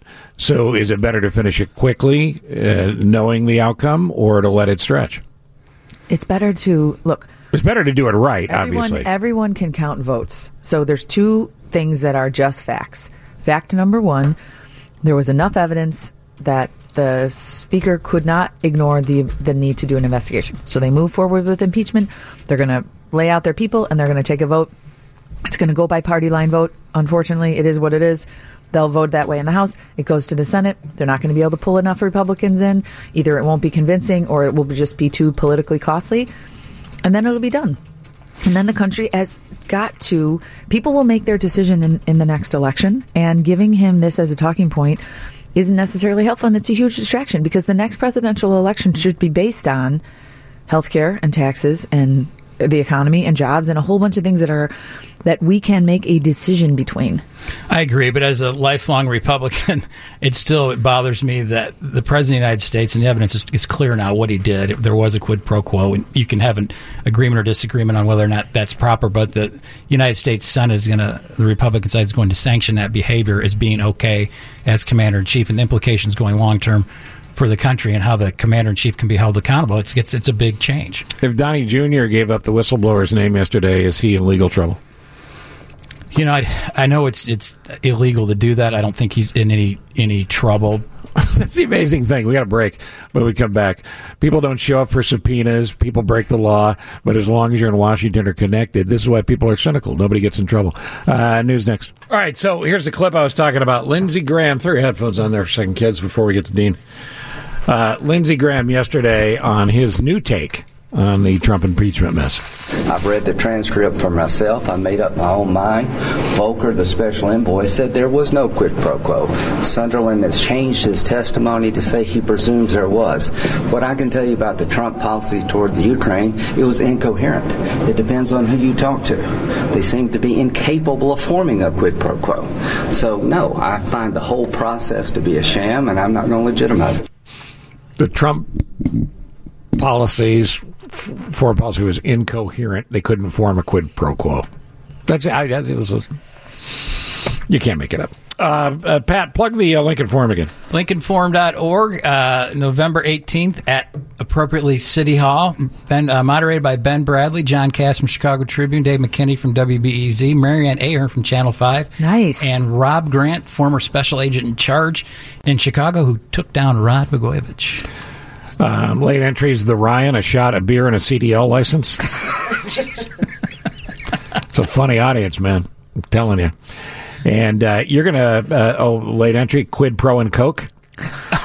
You're going to go through these and pick a winner or two if you like, and then you'll contact these I folks. will, but I got to tell you, as a Republican, I'm going with the Ryan and the driver's license, the last one. I think that... that's your winner? That's my choice. I want to be not partisan. I like that one. All right, well, you can have that one, and then give one other pair away. Okay. All right. Bridget, it's your birthday. Are you leaving us? I got a minute. All right, hang I around. could go too. It's up to you. All right, stand by, because here comes Dean.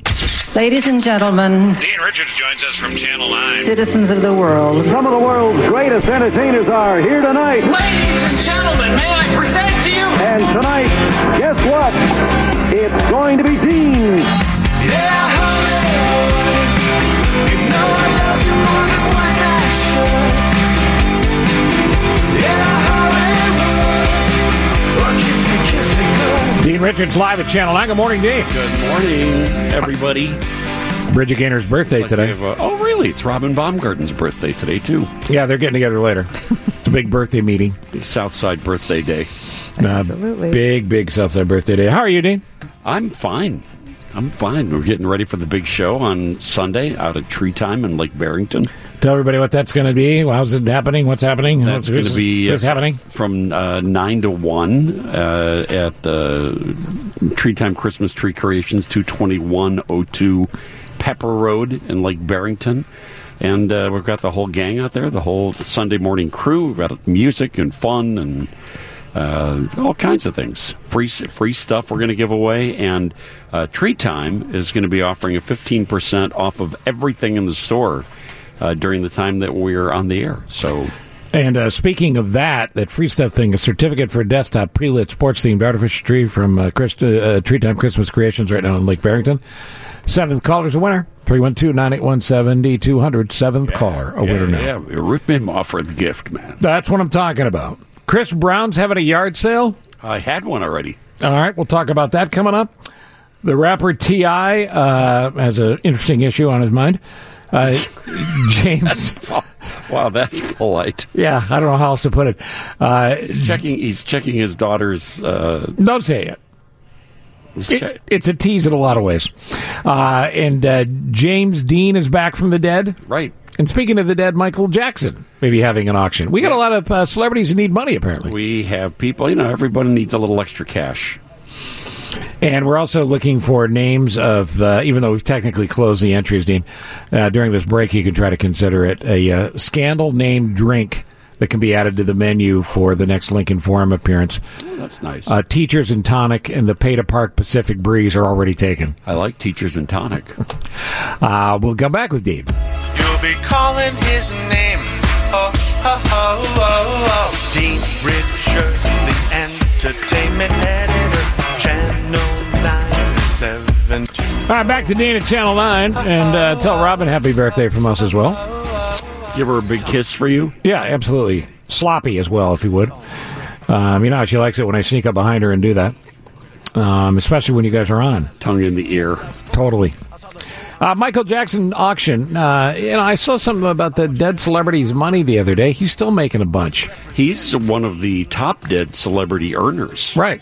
He and Elvis still raking in the bucks. So why is he having an auction? Well, his these were personal effects from his one-time manager, Frank DeLeo, who has put up a lot of stuff and decided to sell some of it. Like, for example, the socks that he wore during the famous Motown 25th anniversary special, right, where he first introduced the moonwalk, those glittery, it's like sequin-covered socks, are being put up for auction. These are the ones that he actually wore on this event. The starting bid on these socks are $100,000. And they're thinking... So that's $50,000 per sock? That's $50,000 per sequined sock. Have they been washed? They look really worn. Oh.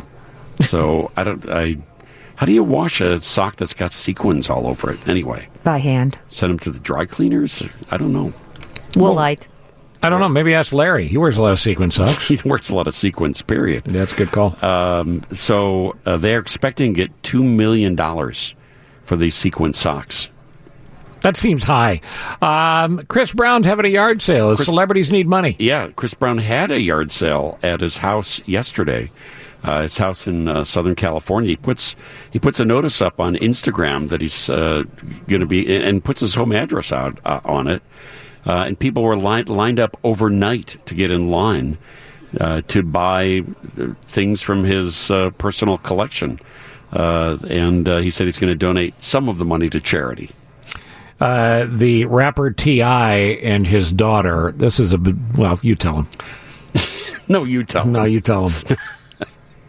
I'll be over here. So rapper T.I. has a daughter who's just about 20 years old now. Uh-huh. No, she's 18. Okay. 18 years old, and he just wants to make sure that she remains a virgin until she gets married.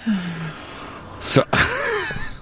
And yet, on Bridget's birthday, she has to listen to this. So it was just a heavy sigh. I don't know. He says this is nonsense. He claims that he takes her to the gynecologist every year to have her checked to make sure that she is still a virgin.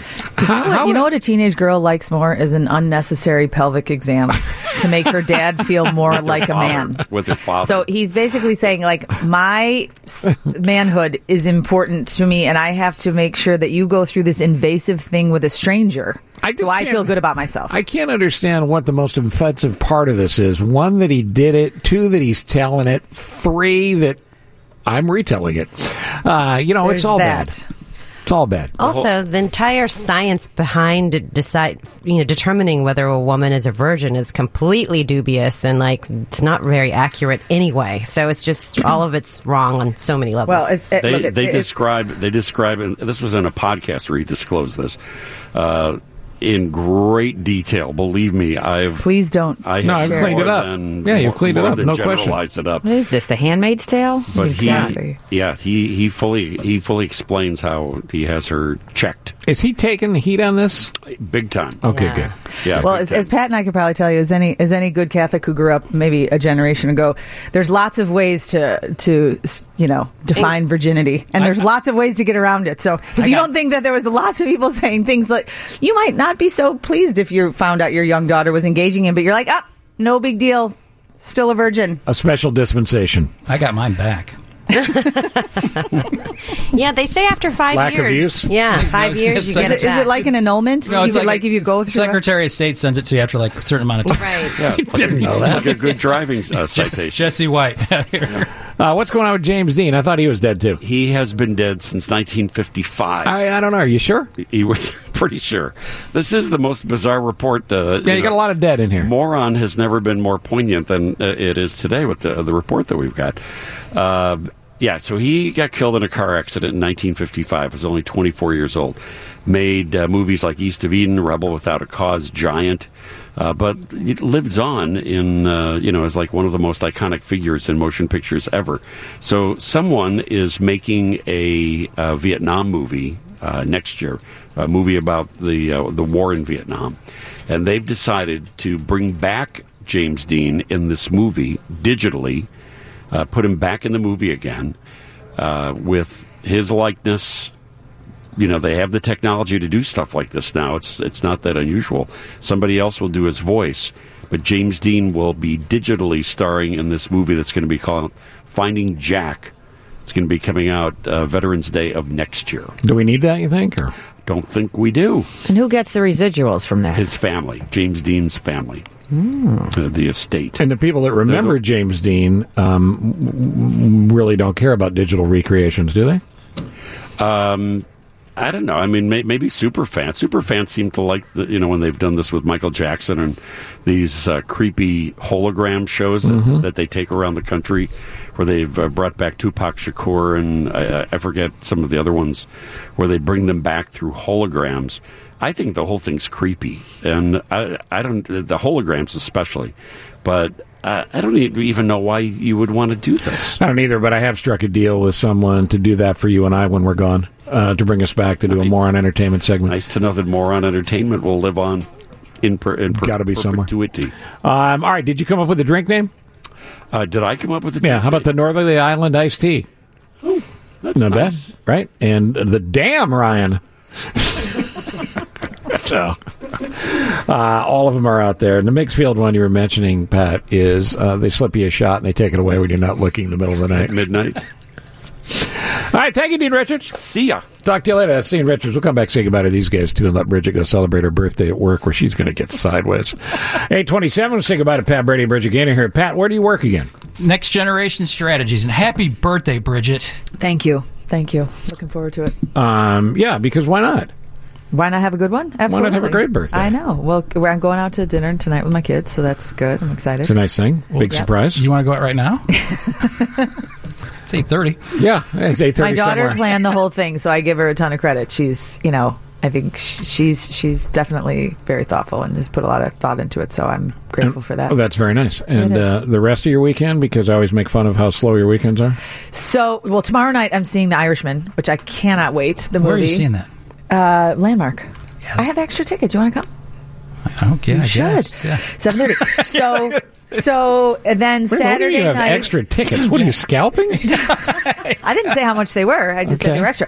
No, and then Saturday night, Misericordia is having their big gala event. So we'll be at the Hilton. I'm taking my mom, and we're going into Misericordia event, which is always fabulous because they're fabulous. And so They are amazing, sure. They are amazing, and yeah, so it's good. So I'm looking forward to it. It'll And be Sunday, all- nothing? Oh my God, what did I can't believe I didn't say it. Saturday is the Young Feminist Conference. So as you guys know, I work with all these young girls, and we have been planning for the last year with all these girls from high schools all over the city to do this conference. And they planned the entire thing. They've invited all of these cool people that, of course, are way too hip for me to have ever heard of them in advance. Mm-hmm. But there's incredible speakers, a lot of young women from around the country, and not so young women, and young at heart women. And we're expecting about 200 to 300 people. And most of them are young people. So I'm really that's great. excited. Merchandise Mart, 9:00 on Saturday. So if you are a young person, you have a young person in your life, you want to come, just, it's causetheeffectchicago.org is the website with all the information. But come to the Merchandise Mart at 9. It's going to be fabulous. The Irishman is 3 hours and 45 minutes long. I would be done for the weekend just going to see that. Well, I have to say, last week I enjoyed it because when my mother texted in the question that says how irritating she finds it when people recline back and get comfortable, I do think the one exception should be a movie that's over 3 hours long. Yeah, I think that you should get a bookmark, like a literal bookmark where you can stop it, you can go out and do something else, come back. Yeah, that's tough for the other people in the theater, but... Well, great to see you. Happy birthday. Thank you very much. Thank you, as always. Pat, thank you to you as well. I'm not sure what you do, but I appreciate it. Well, I tell you, just like Bridget, I will spend 18 hours watching college football. Just all these things that really matter. That's really what I'm going to do, but I don't really feel like it goes with my image. So I thought I made up all that other stuff. Well, I'm going to throw a high school game in there, too. Misericordia. We have funny definitions of busy, Pat. We'll have to talk.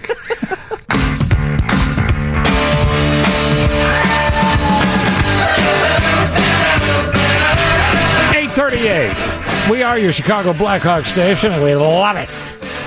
When do they play again, Dave? They play again tonight, as a matter of fact, and they play at home for the first time since October 27th. It's been a while. Have the Sedin brothers had children yet that are annoying us? No. Okay. That's over. But the Sedin brothers, they were easy to hate. The Canucks... What was it? Was it Seabrook on one of our shows? Well, never mind. We won't get back into that. Right, because that created an issue. Yes. Joining us now is Coach Jeremy Colleton, and good morning to you, Coach. Good morning, Steve. How are you? Okay, how are you today? Good. Story yesterday, I think it was Sun Times, said you guys got to quit chipping and chasing. What's your take on that theory? Well, I think you got to do the right thing at the right time. So if you're not able to enter clean, then it's best to get the puck in behind and get on the forecheck. And I think when we've done that aggressively, we've been good. We've had some good results. Ideally, we'd like to break out a little cleaner, force turnovers in the neutral zone so that we can have some more clean entries and some rush opportunities. And I think that part is true. We'd like to do that more. But I think also part of being a good team is taking what the opponent gives you. You get a lot of good production out of young guys and guys who aren't household names yet. And I think Saad is having a much better season than people are probably giving him credit for yet. All those are positive signs. Obviously, you know this better than anybody. You can't be outshot 1.5 to 1 or 2 to 1. How do you beat back that problem?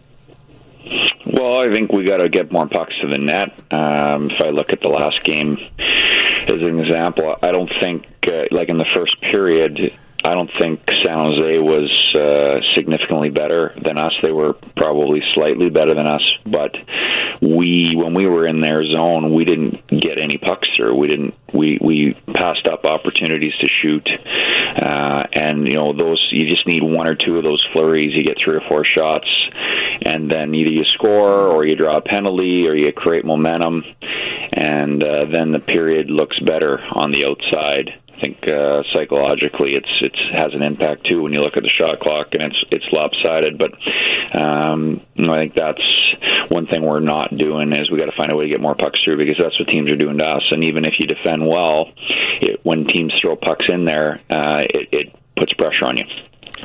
Jeremy, one of the guys that Steve alluded to, the young guys playing for you, and since we spoke with you last, Adam Boquist made his debut. He seems to have made a fairly seamless transition here. Does it feel that way to you?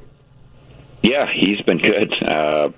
Obviously, to step right in and make an impact as young as he is, it says a lot about his future as a player. Moves the puck really well, skates really well, excellent offensive instincts. So it's not going to be perfect for him. Like, the every game isn't going to be.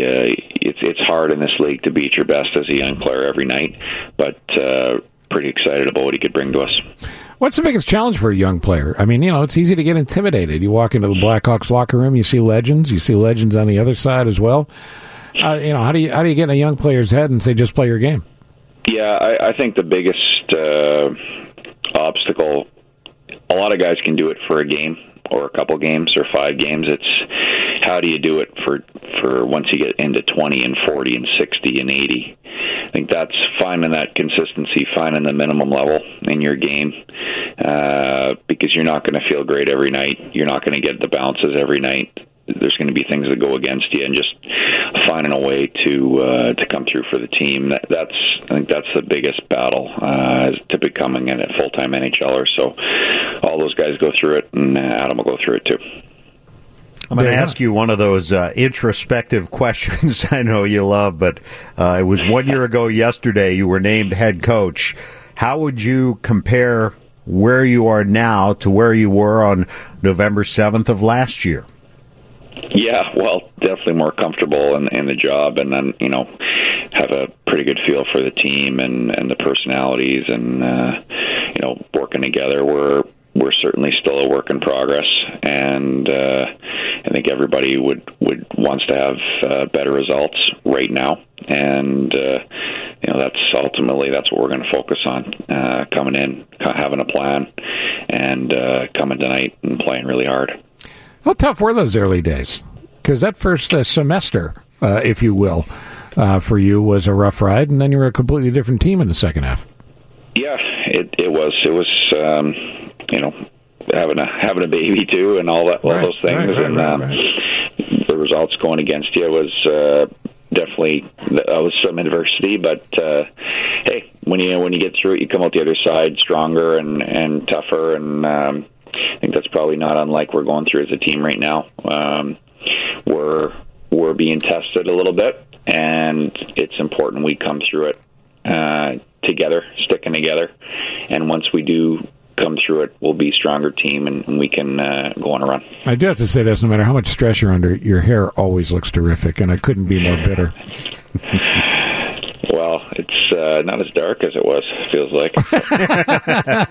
Well, a year will do that to you. Dave. Vancouver tonight, this is a team which is off to a good start, seems to be playing better. They've been a franchise in transition over the last couple of years. Jeremy, what do you see from them so far? What are your concerns about them? Yeah, they're having a good start, and they have some depth to their team. And their depth players are playing really hard, and their top line in particular is very dangerous with Pettersson and Besser and Miller, who they got in. He's played really well for them. The young D Quinn Hughes has been excellent. So it's going to be a good test for us, but that's okay. Like, we got to respond, and we had would like to have had a couple more points on the road trip, but now we come home with a chance to get some momentum going, and there should be no surprises from our side about what kind of test it'll be. So excited to see how we respond. Yeah, and if you follow nothing but hockey, you certainly know this, but if you're a casual fan, maybe not so much. Regardless of the record, there have been some spectacular saves by both goalies, and Leonard has been tremendous so far. I assume you're happy with the play you're seeing in net. Yeah, we've had excellent goaltending, and I think we have some ingredients to have a really successful team. We just got to put the pieces together. I think early on, 5-on-5 play was quite good, and the special teams wasn't. And now, the special teams has been better. Power play wasn't very good last game, but the 2 games before, you can see some improvement. We just got to put all the pieces together at once, and that'll bode well once we do that. G has a question, and as you know, G researches these questions heavily. All right, so G, sure please, before we leave Coach Colleton here, what's yours? So, Coach, I want to know what your favorite song to listen to pump you up to get you ready for the game. Oh, his Fire Up song. Yeah. Like, what's your Fire Up song?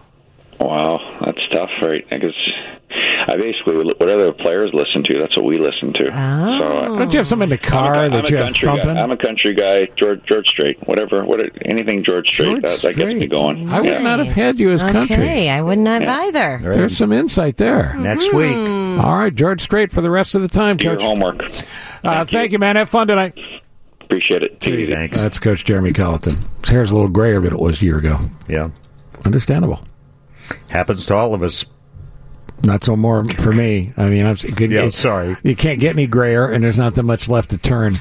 All right, so here's the deal. I have tickets to give away, and I'll do that in just a second for Dead Man Walking, the Lyric Opera, through November 22nd. LyricOpera.org for your tickets. But I was a little surprised at Coach Colleton's pick for his favorite musicians at George Strait. Yes, he did. What do you think he would have gone with, a Canadian artist? Well, yeah, I thought for sure he was going to pick Celine Dion. There is a law in Canada. You have to play a certain amount of Canadian artist music on the radio stations and the TV stations. Here are his choices. I didn't know all these folks were Canadian. Neil Young, Bryan Adams, Joni Mitchell, Leonard Cohen, Leonard Cohen. That Fire Up music, Leonard Cohen. Rest his soul. Yep, just passed a couple of years ago. Alanis Morissette. I love her. Drake. Drake is also Canadian. Right. I can see Colleton not being a Drake guy, but he certainly has the right age to like Drake. Gordon Lightfoot would not be Fire It Up music, would it? The legend lives on from the Chippewa not that song, down. no. Shania Twain. Well, that'd be good. Katie Lang. You mentioned Celine Dion. Mm-hmm. Justin Bieber. Yeah. Why couldn't Coach be a Bieber? Believer. A believer. Avril Lavigne is on the list. Nelly Furtado. The Weeknd is Canadian? Who knew? And on it goes. So there's a lot of Canadians out there. Dave, there are many more famous Canadians than you thought there were. Yeah, there are. Michael Bublé, Anne Murray. Yeah. Paul Anka. I mean, they're all out there. Meghan Trainor. I think, well, I'm Googling her. Okay. I feel like she That was might weird. be... Why are you laughing? Well, because Meghan Trainor came up during the break, and we were both impressed, G and I, that you knew who Meghan Trainor was. Right, and then Yes, you didn't and I mention it Googled again. it. Am I right? Let's see. I think she was born, it says, in Massachusetts, but that doesn't mean she didn't Okay, have maybe some I'm time. wrong. and- She actually escaped to Canada to get out of the war. But I just love that it just gave... We were both Okay, it was shocked that random. you knew who Meghan Trainor was. It was I would be awesome. shocked I mean, by you're that. very hip. Are you a big Shawn Mendes fan, too, since we're on Meghan Trainor? I like Shawn Mendes. Do you know who Shawn Mendes is dating right now? Yes, he's dating. She used to date. What's his name? Selena Gomez, right? Selena Gomez. But do you know who he's dating now? That's not who he's dating. No. Okay. Pair of tickets to Dead Man Walking, playing at the Lyric Opera through November 22nd. The Lyric premiere, a new to Chicago production based on the real-life events and explores the nature of friendship and forgiveness in profound ways at thelyricopera.org. It was an amazing book, an amazing movie, and I'm told it's amazing at the Lyric. So, tickets to the 7th caller, 312-981-7200. You'll win them now. Who is he dating now? Shawn Mendes. Oh, it's Camila Cabello. Oh, Camila Cabello. Yeah. Havana, That's Camila? Mm-hmm. Yeah, that's what I thought. Lots of confirmation coming in now about the pending retirement of Eddie Johnson.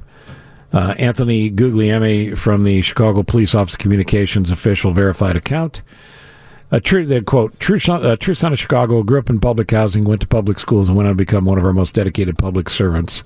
Superintendent Eddie Johnson will announce plans to retire as leader of the nation's second largest police department, according to the CPD HQ at 10:45 this morning.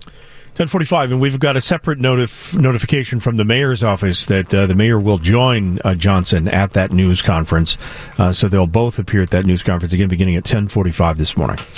I have made no secret of the fact that I'm a fan. I think Eddie Johnson came in under extremely difficult circumstances. If you want to do the math, the statistics certainly show that things are headed in the right direction as far as crime statistics in the city go. I can't speak to whatever happened the other day when he was found asleep at the wheel, literally.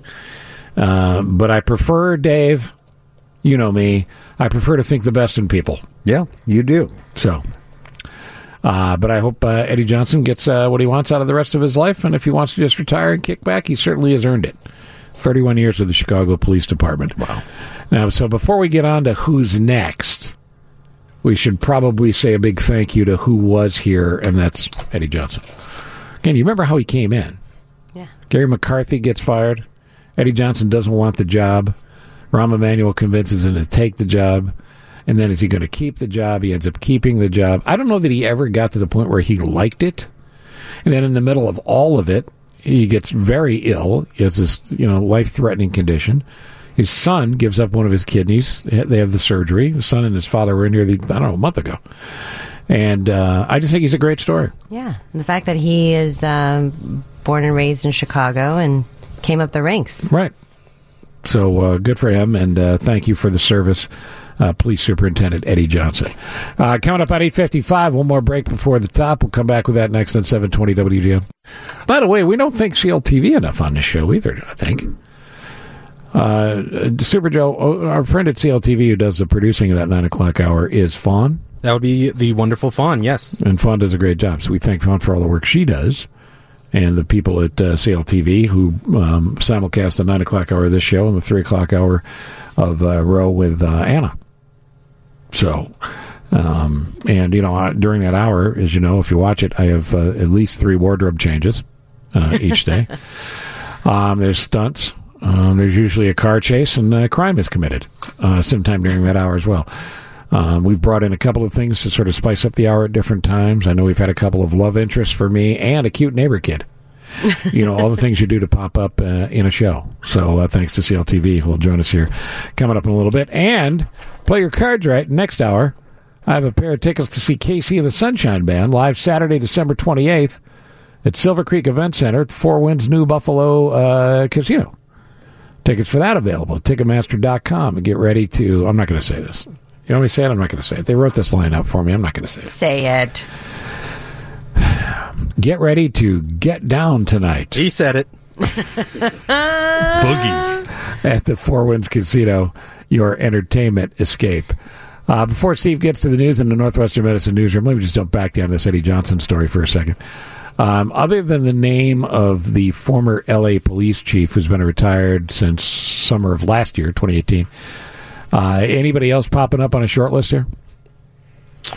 There was some talk yesterday that perhaps there was a deputy chief that went in for an interview, but I think as the day went along yesterday, that name was sort of pushed to the side because the mayor regularly has meetings with some deputy chiefs and commanders, and so there was that floated around a little bit yesterday.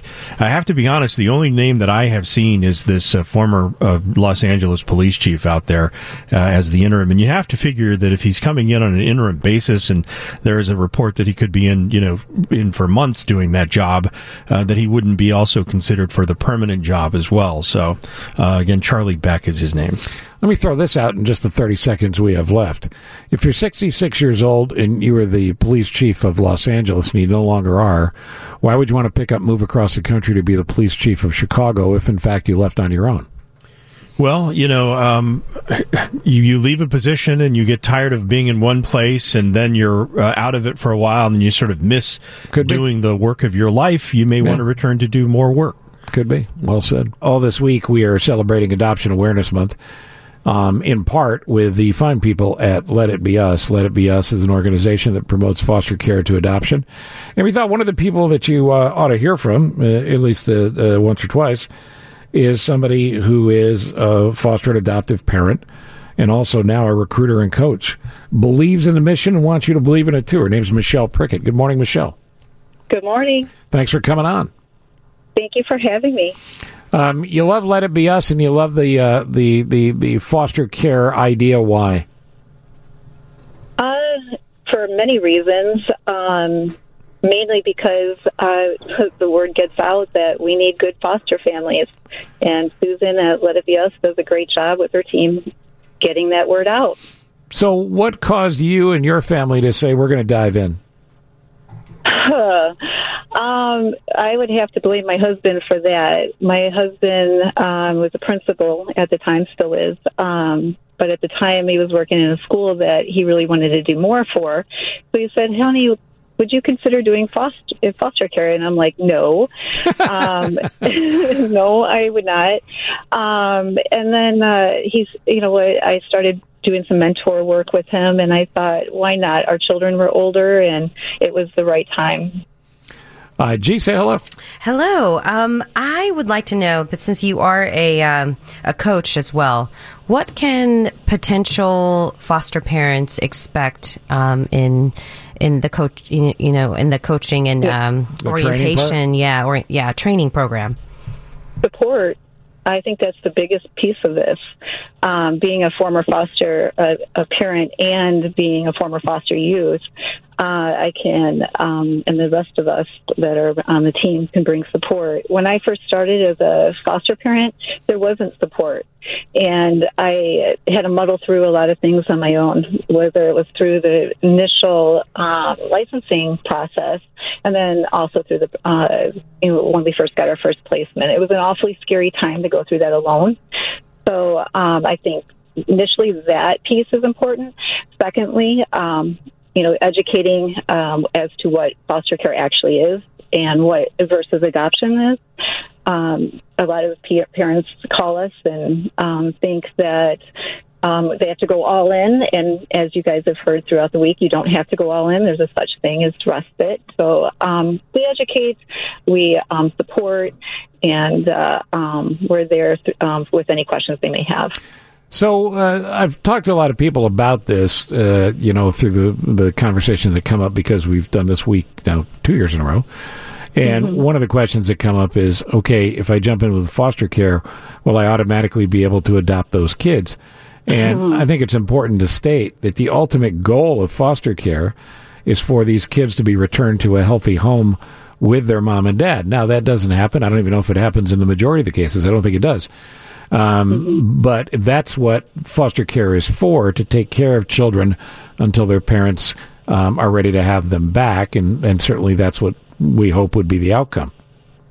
That's a very good point. Again, I speak from personal experience being in the foster care system as a child. Even though it wasn't a safe place for me to return home, I still had connections with my family, whether it was that they were part of my makeup and who I was. Sure. Maybe I wasn't interacting with them, but that piece is still there. So reunification is a huge piece of this. And in my case, with my husband and I, we did our due diligence to help the children reunite with their family, and we also offered our home to be a pre-adoptive home. So when the children were not able to return home, then that it came up in conversation, but not initially.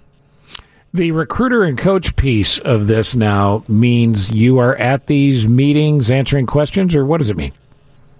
It is. That's exactly what we do. We show up to meetings. We show up to the events.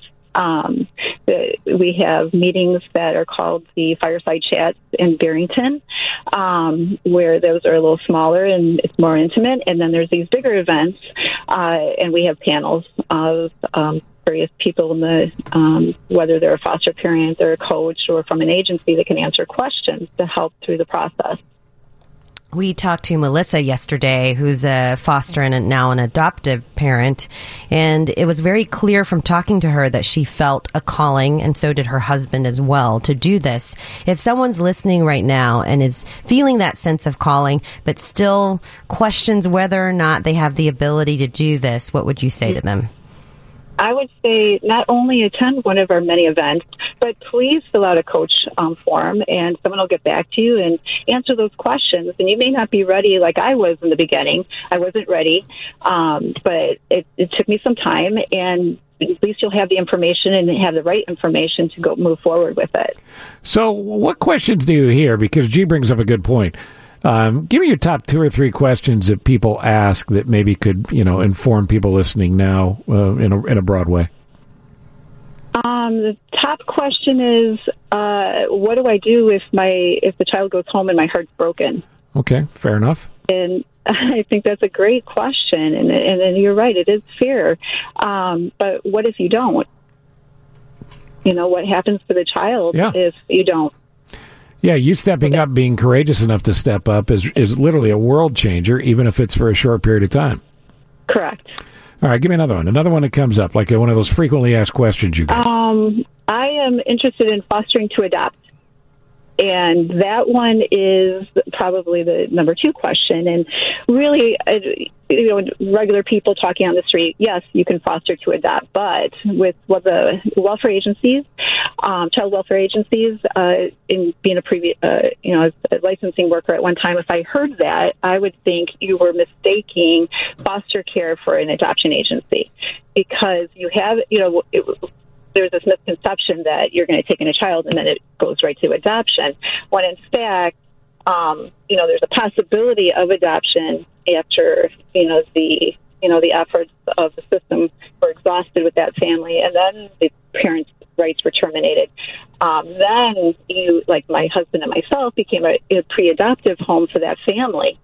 That is how it will work. You don't go into it and then all of a sudden you get a child and you're going to adopt. And one question that comes up a lot again, and I'd be curious if you hear this as well, is I'm nervous about bringing a child who comes from a troubled situation into what I consider to be my normal home. What do I do about that? I would say that's a good concern to have. Any parent would be concerned with that, and I wouldn't want to take that, and minimize that fear. I think the coaching program, what we do a really good job at is empowering the parent, helping that parent understand what their limitations are, what they're willing to take on and what they're capable of taking on, so that they don't take on something that's greater than what their family can provide, so that, it gives them some confidence. It is, it's impossible to overstate how big a deal this is when you take in a child, and we have 16,000 to 18,000 of them in Illinois, that just needs a home, needs to be loved, needs to be taken care of, even if it's for a short period of time. And you really will make an unbelievable difference if you make the choice to step up and do this. So do you have an upcoming event you wanted to plug, or should we just go to the website? There's a number of them coming up. We have one coming up this Saturday.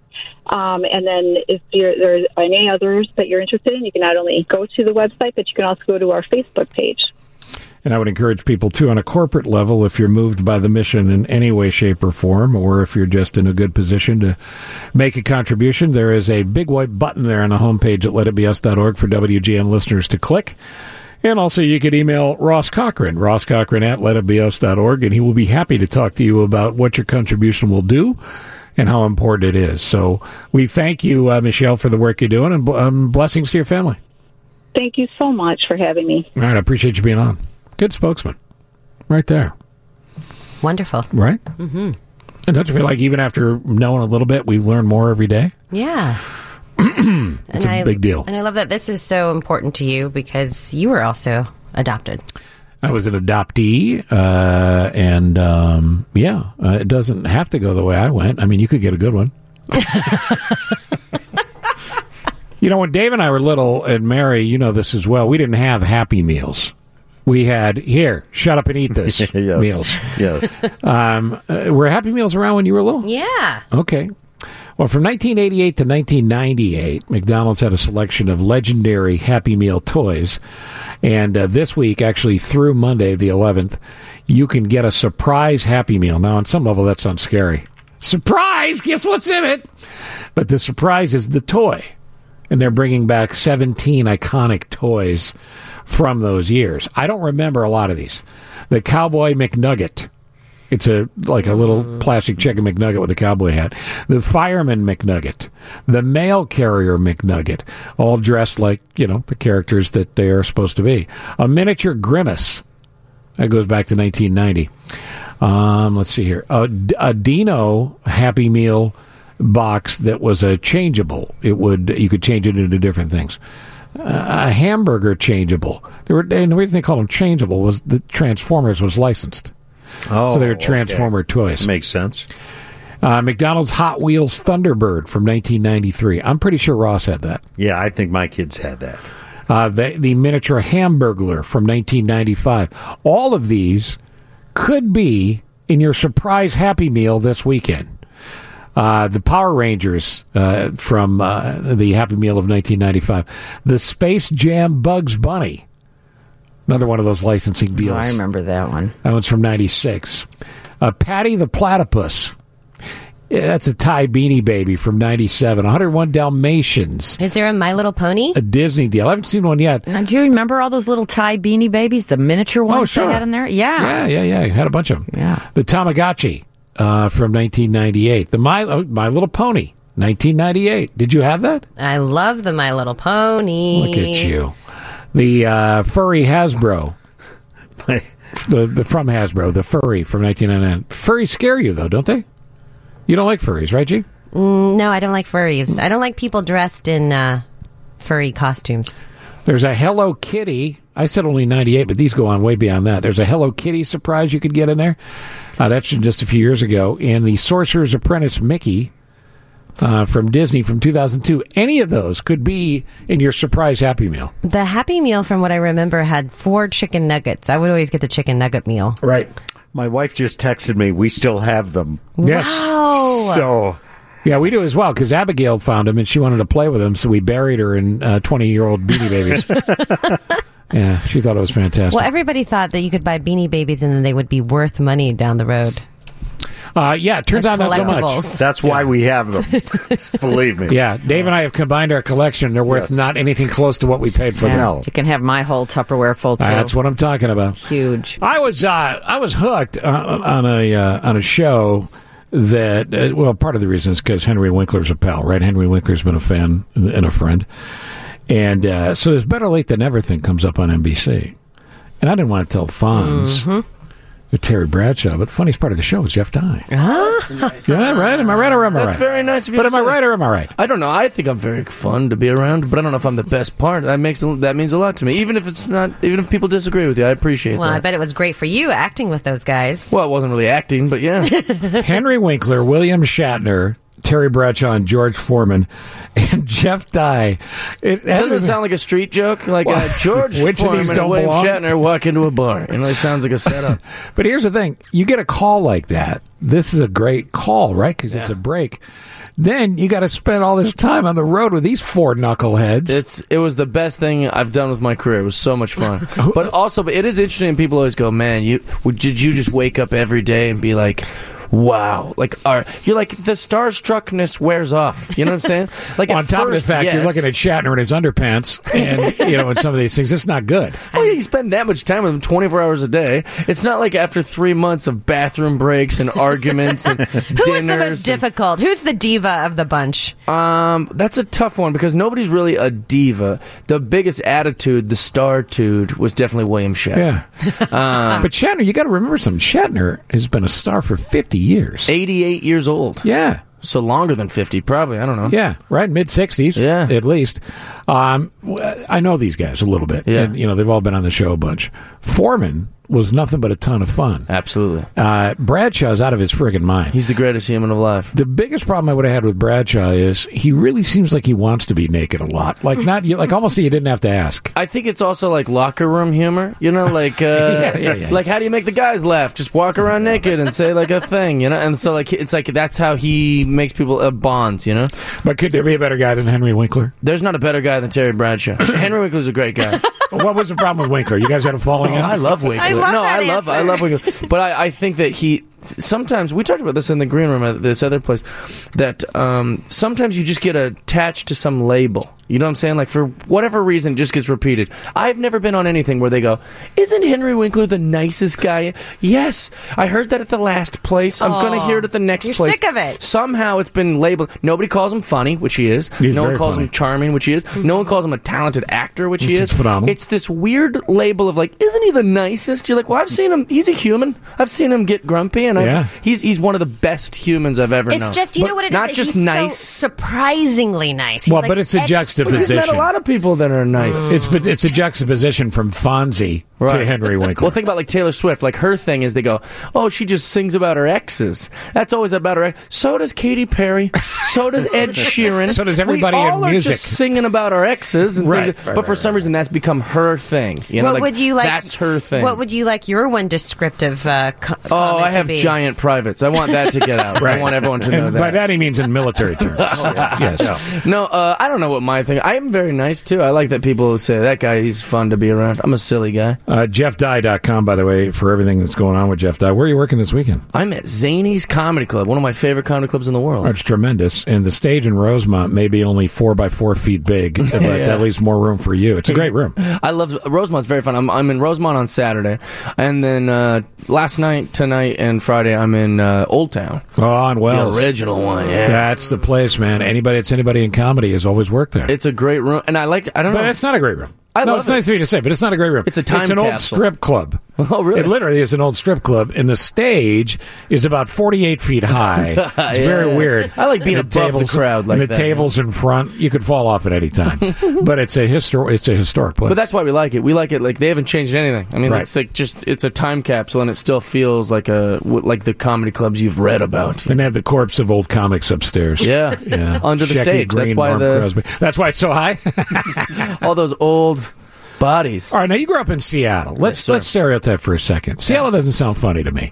Were you the funniest guy in Seattle? I was, because I'm not a very smart guy. Everyone Seattle's very smart, and then they learn all this stuff, and it makes them grumpy. Because anytime you learn something, you tend to just go, crap, I wish I wouldn't have learned that. So every parent in Seattle, they hope their kid's going to grow up and work for what, Microsoft, Boeing, and Nintendo. Those are the big ones. Those are the big ones, right? And then families like mine just served them food. That was we served their parents, food, and so Mr. and Mrs. Dye, they're waiting at home one day. You come home and say, "I want to be a comedian." Oh man, what's funny is I don't give my parents enough credit. I'm pretty hard on them because they were weird. But when I said I wanted to do college, they're like, "Good luck." They were so mean about it and not supportive. And, well, that's not the typical parental response. They were so mean about all the regular things. But then the second that I was like, I think I want to be a stand-up comedian, you could see their face light. They're like, "Oh, you'd be great at that." They didn't even consider it. They were like, "Oh, what? Yeah, you finally something that makes sense about our boy Jeff." That's the clicked. Yeah, wait a minute. Actually, he might be able to pull that off. I love that though, because you're of an age. You grew up where parents coddled their kids. Yeah, I know, because my kids aren't that much younger than you. Did you coddle your kids? Oh my God, we all did. Because you're successful and kind. Well, my it's parents nice, but it's were also unsuccessful and not kind. And what they would do is they'd be like, I'm like, who's going to make my lunch? They're like, I don't know who's going to make your lunch. I was like, you should make my lunch. I'm a kid. And then they would pat themselves on their back about teaching me independence. Look, he does his own laundry. He does his own. It's I don't want to. Mom. I had to learn. Yeah, you're not working. You got time to do this, you bum. So you have brothers and sisters? I have sisters. Yeah. I'm the only boy and the youngest. So what do the girls do? Are they anybody in the business? They're a lot like my parents. Pretty lazy. They just crank out kids. One of my sisters is real good at getting married. I'll tell you that. She's on her fourth husband. Oh, fourth! Wow. And she's only 3 years older than me. And she still says cliches like, "Well, when you know, you know." It's you've known a lot. Well, here's the thing. First one can happen to anyone. Right. Second could be you. Third or beyond, it's definitely you when it comes to marriages. Absolutely. Right? No, we've noticed her the whole time. We're like, these guys are great. You know? But she wants half their stuff. But do you realize what an anomaly you are? Everybody in show business is the disappointment in your family. You're the achiever. Absolutely. You're the big star. I'm like their favorite now. They're like, hey, look, he's on things. One time I broke up with, I had just gone through this bad breakup, and I went home, and my mom tried to comfort me by going, well, you know, Jennifer Aniston's single now. I was like, okay. Yeah, Ma, I guess I'll just text her. Because she just thinks, you're all on TV, and you all meet at the show business club.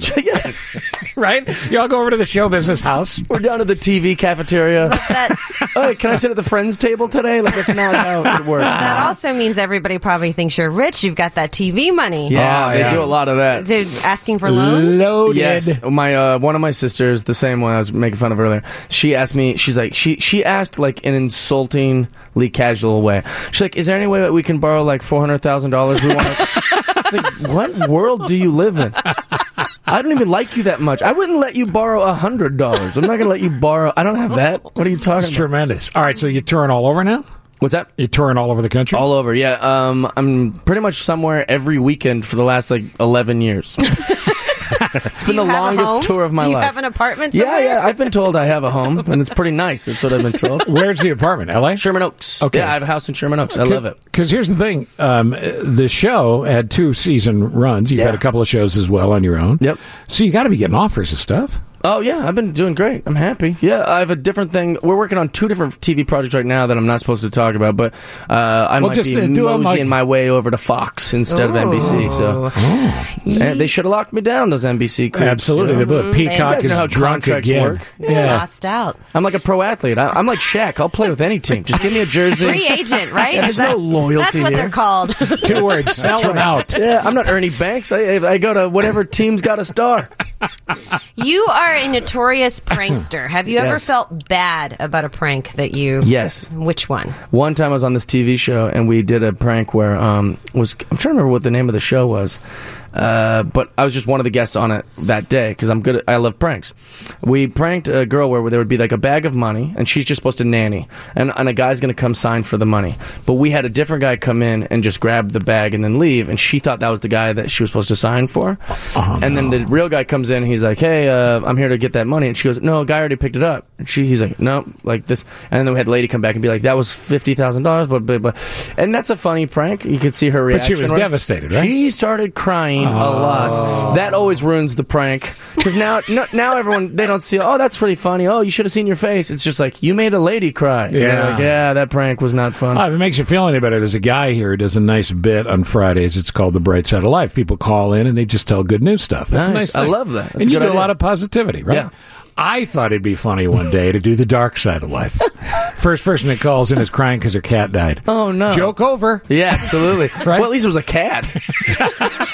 One time I was doing my bull crap on stage, being like, hey, life is good. We don't even really have real problems in America. Go to a third world country. I'm doing my whole shtick because I'm all about love and positivity. And then there's a guy in the front row, and he's just kind of like sad.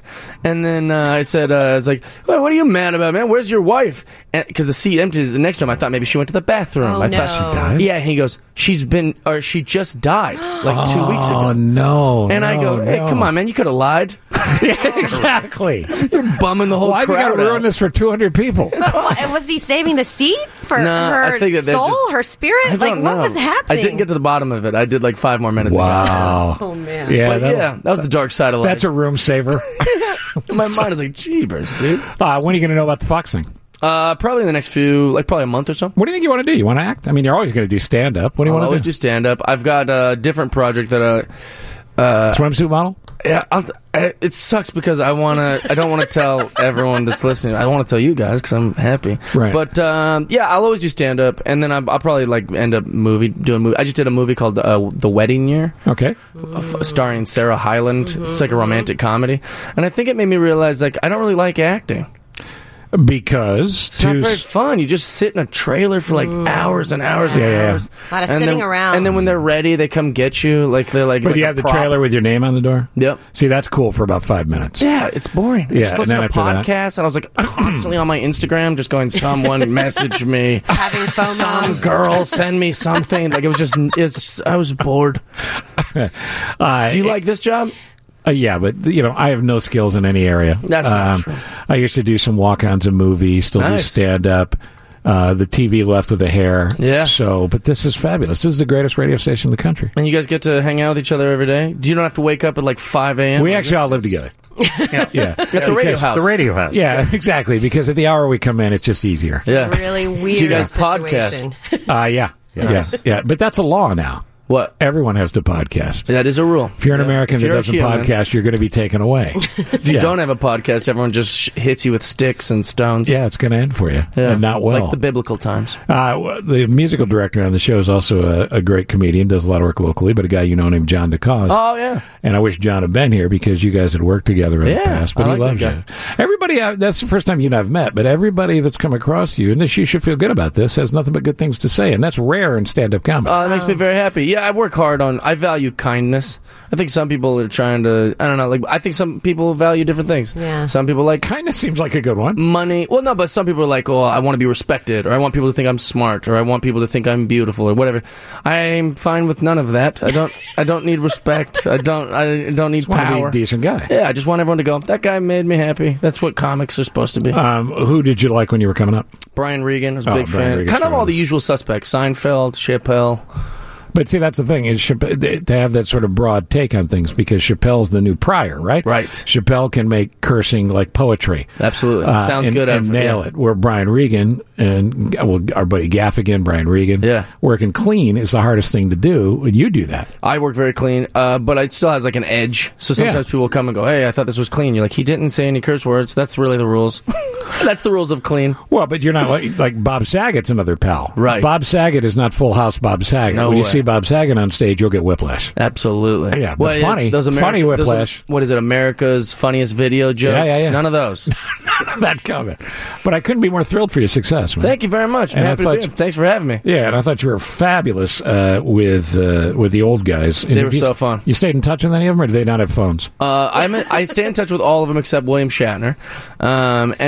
Just because, Do they call you with their tech problems? No, but Terry Bradshaw and me talk all the time, and I'll tell you a funny story. So I spend Thanksgiving with him, Christmas with him. We're really close, and I spend every Sunday at Fox Sports watching during football season.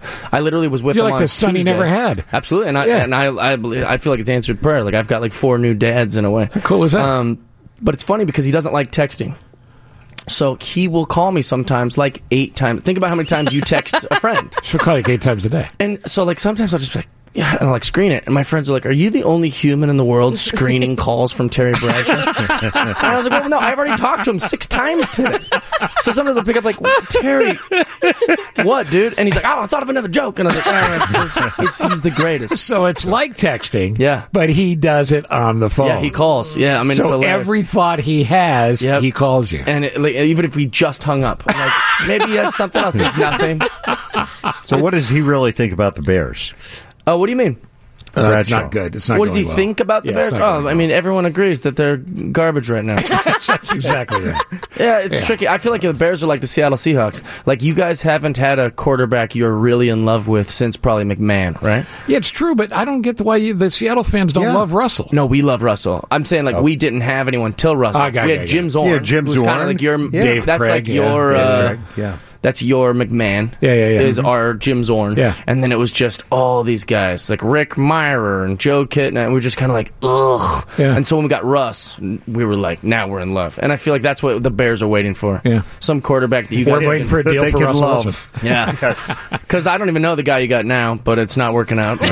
Mitchell Trubisky. Yeah. If you want to have fun with Bradshaw, call him, say those 2 words, and hang up. Oh, right. Well, Terry hates when people talk football with him. If you want to talk to Terry, Talk about life. Talk about Simmental, cattle, horses. He's a good old boy. He loves whiskey, cigars, talking about beautiful ladies. He's not into... Like, if you came up to him and was like, well, you always beat my Cowboys, he will look at you like, bro, Yeah. like, is It's like this a what you weatherman. talk about? Yeah. It's like talking to a dentist about teeth. It's got to end at some point. Yeah, he's not that into it. It's just that's what he was good at. Well, sorry I brought it up. No, I like really talking did. about anything. Okay. I'm warning you, if you meet Terry, shake his hand and Right, I talk won't. about butts. I want to plug his show. He has a show in Vegas every Tuesday at the Luxor. And I know what you guys are thinking. Well, what is the show, right? I thought the exact same thing. It was the greatest thing I've ever seen in my life. Questions, answers? He does Q&A. He shows reels of all the things, all the times he was on movies that have been edited real good, and then all the times he's been on TV. He just tells hilarious stories. And then he sings songs. What? And the songs are written about his life, so he sings like the entire show, and it's all sewn together. And then there's one part where he brings someone on stage, he plays catch with them and kind of interviews them, does like crowd work. And then there's these two beautiful women, a 10-piece band, and the beautiful women also are like, you know, they sing very well. They're Vegas ladies. It sounds fantastic. It's so good. And we it's had a no Tuesday idea. night? My face hurt. I was smiling so much, and I was like tearing. Yeah, But and it's on seriously, Tuesday night? at the Luxor. Vegas is so ridiculous. It's amazing. And you see the poster, you're like, what would Terry Bradshaw do? And Well, go find out. It's so wild. JeffDye.com, JeffDye.com. Yeah. Tomorrow night, Zany, no, tonight, tomorrow night, Zane's downtown, Saturday night in Rosemont. You're welcome here anytime, man. Thanks for having me. I Great to appreciate see you guys. Bill and Wendy next. I got 10 seconds. Hi. Hey, Steve. Hi and bye, small fry. You guys have a great show. Thank you. Back here tomorrow. It starts at 6. I'll see you at 6. And Bill and Wendy start right now, right after this.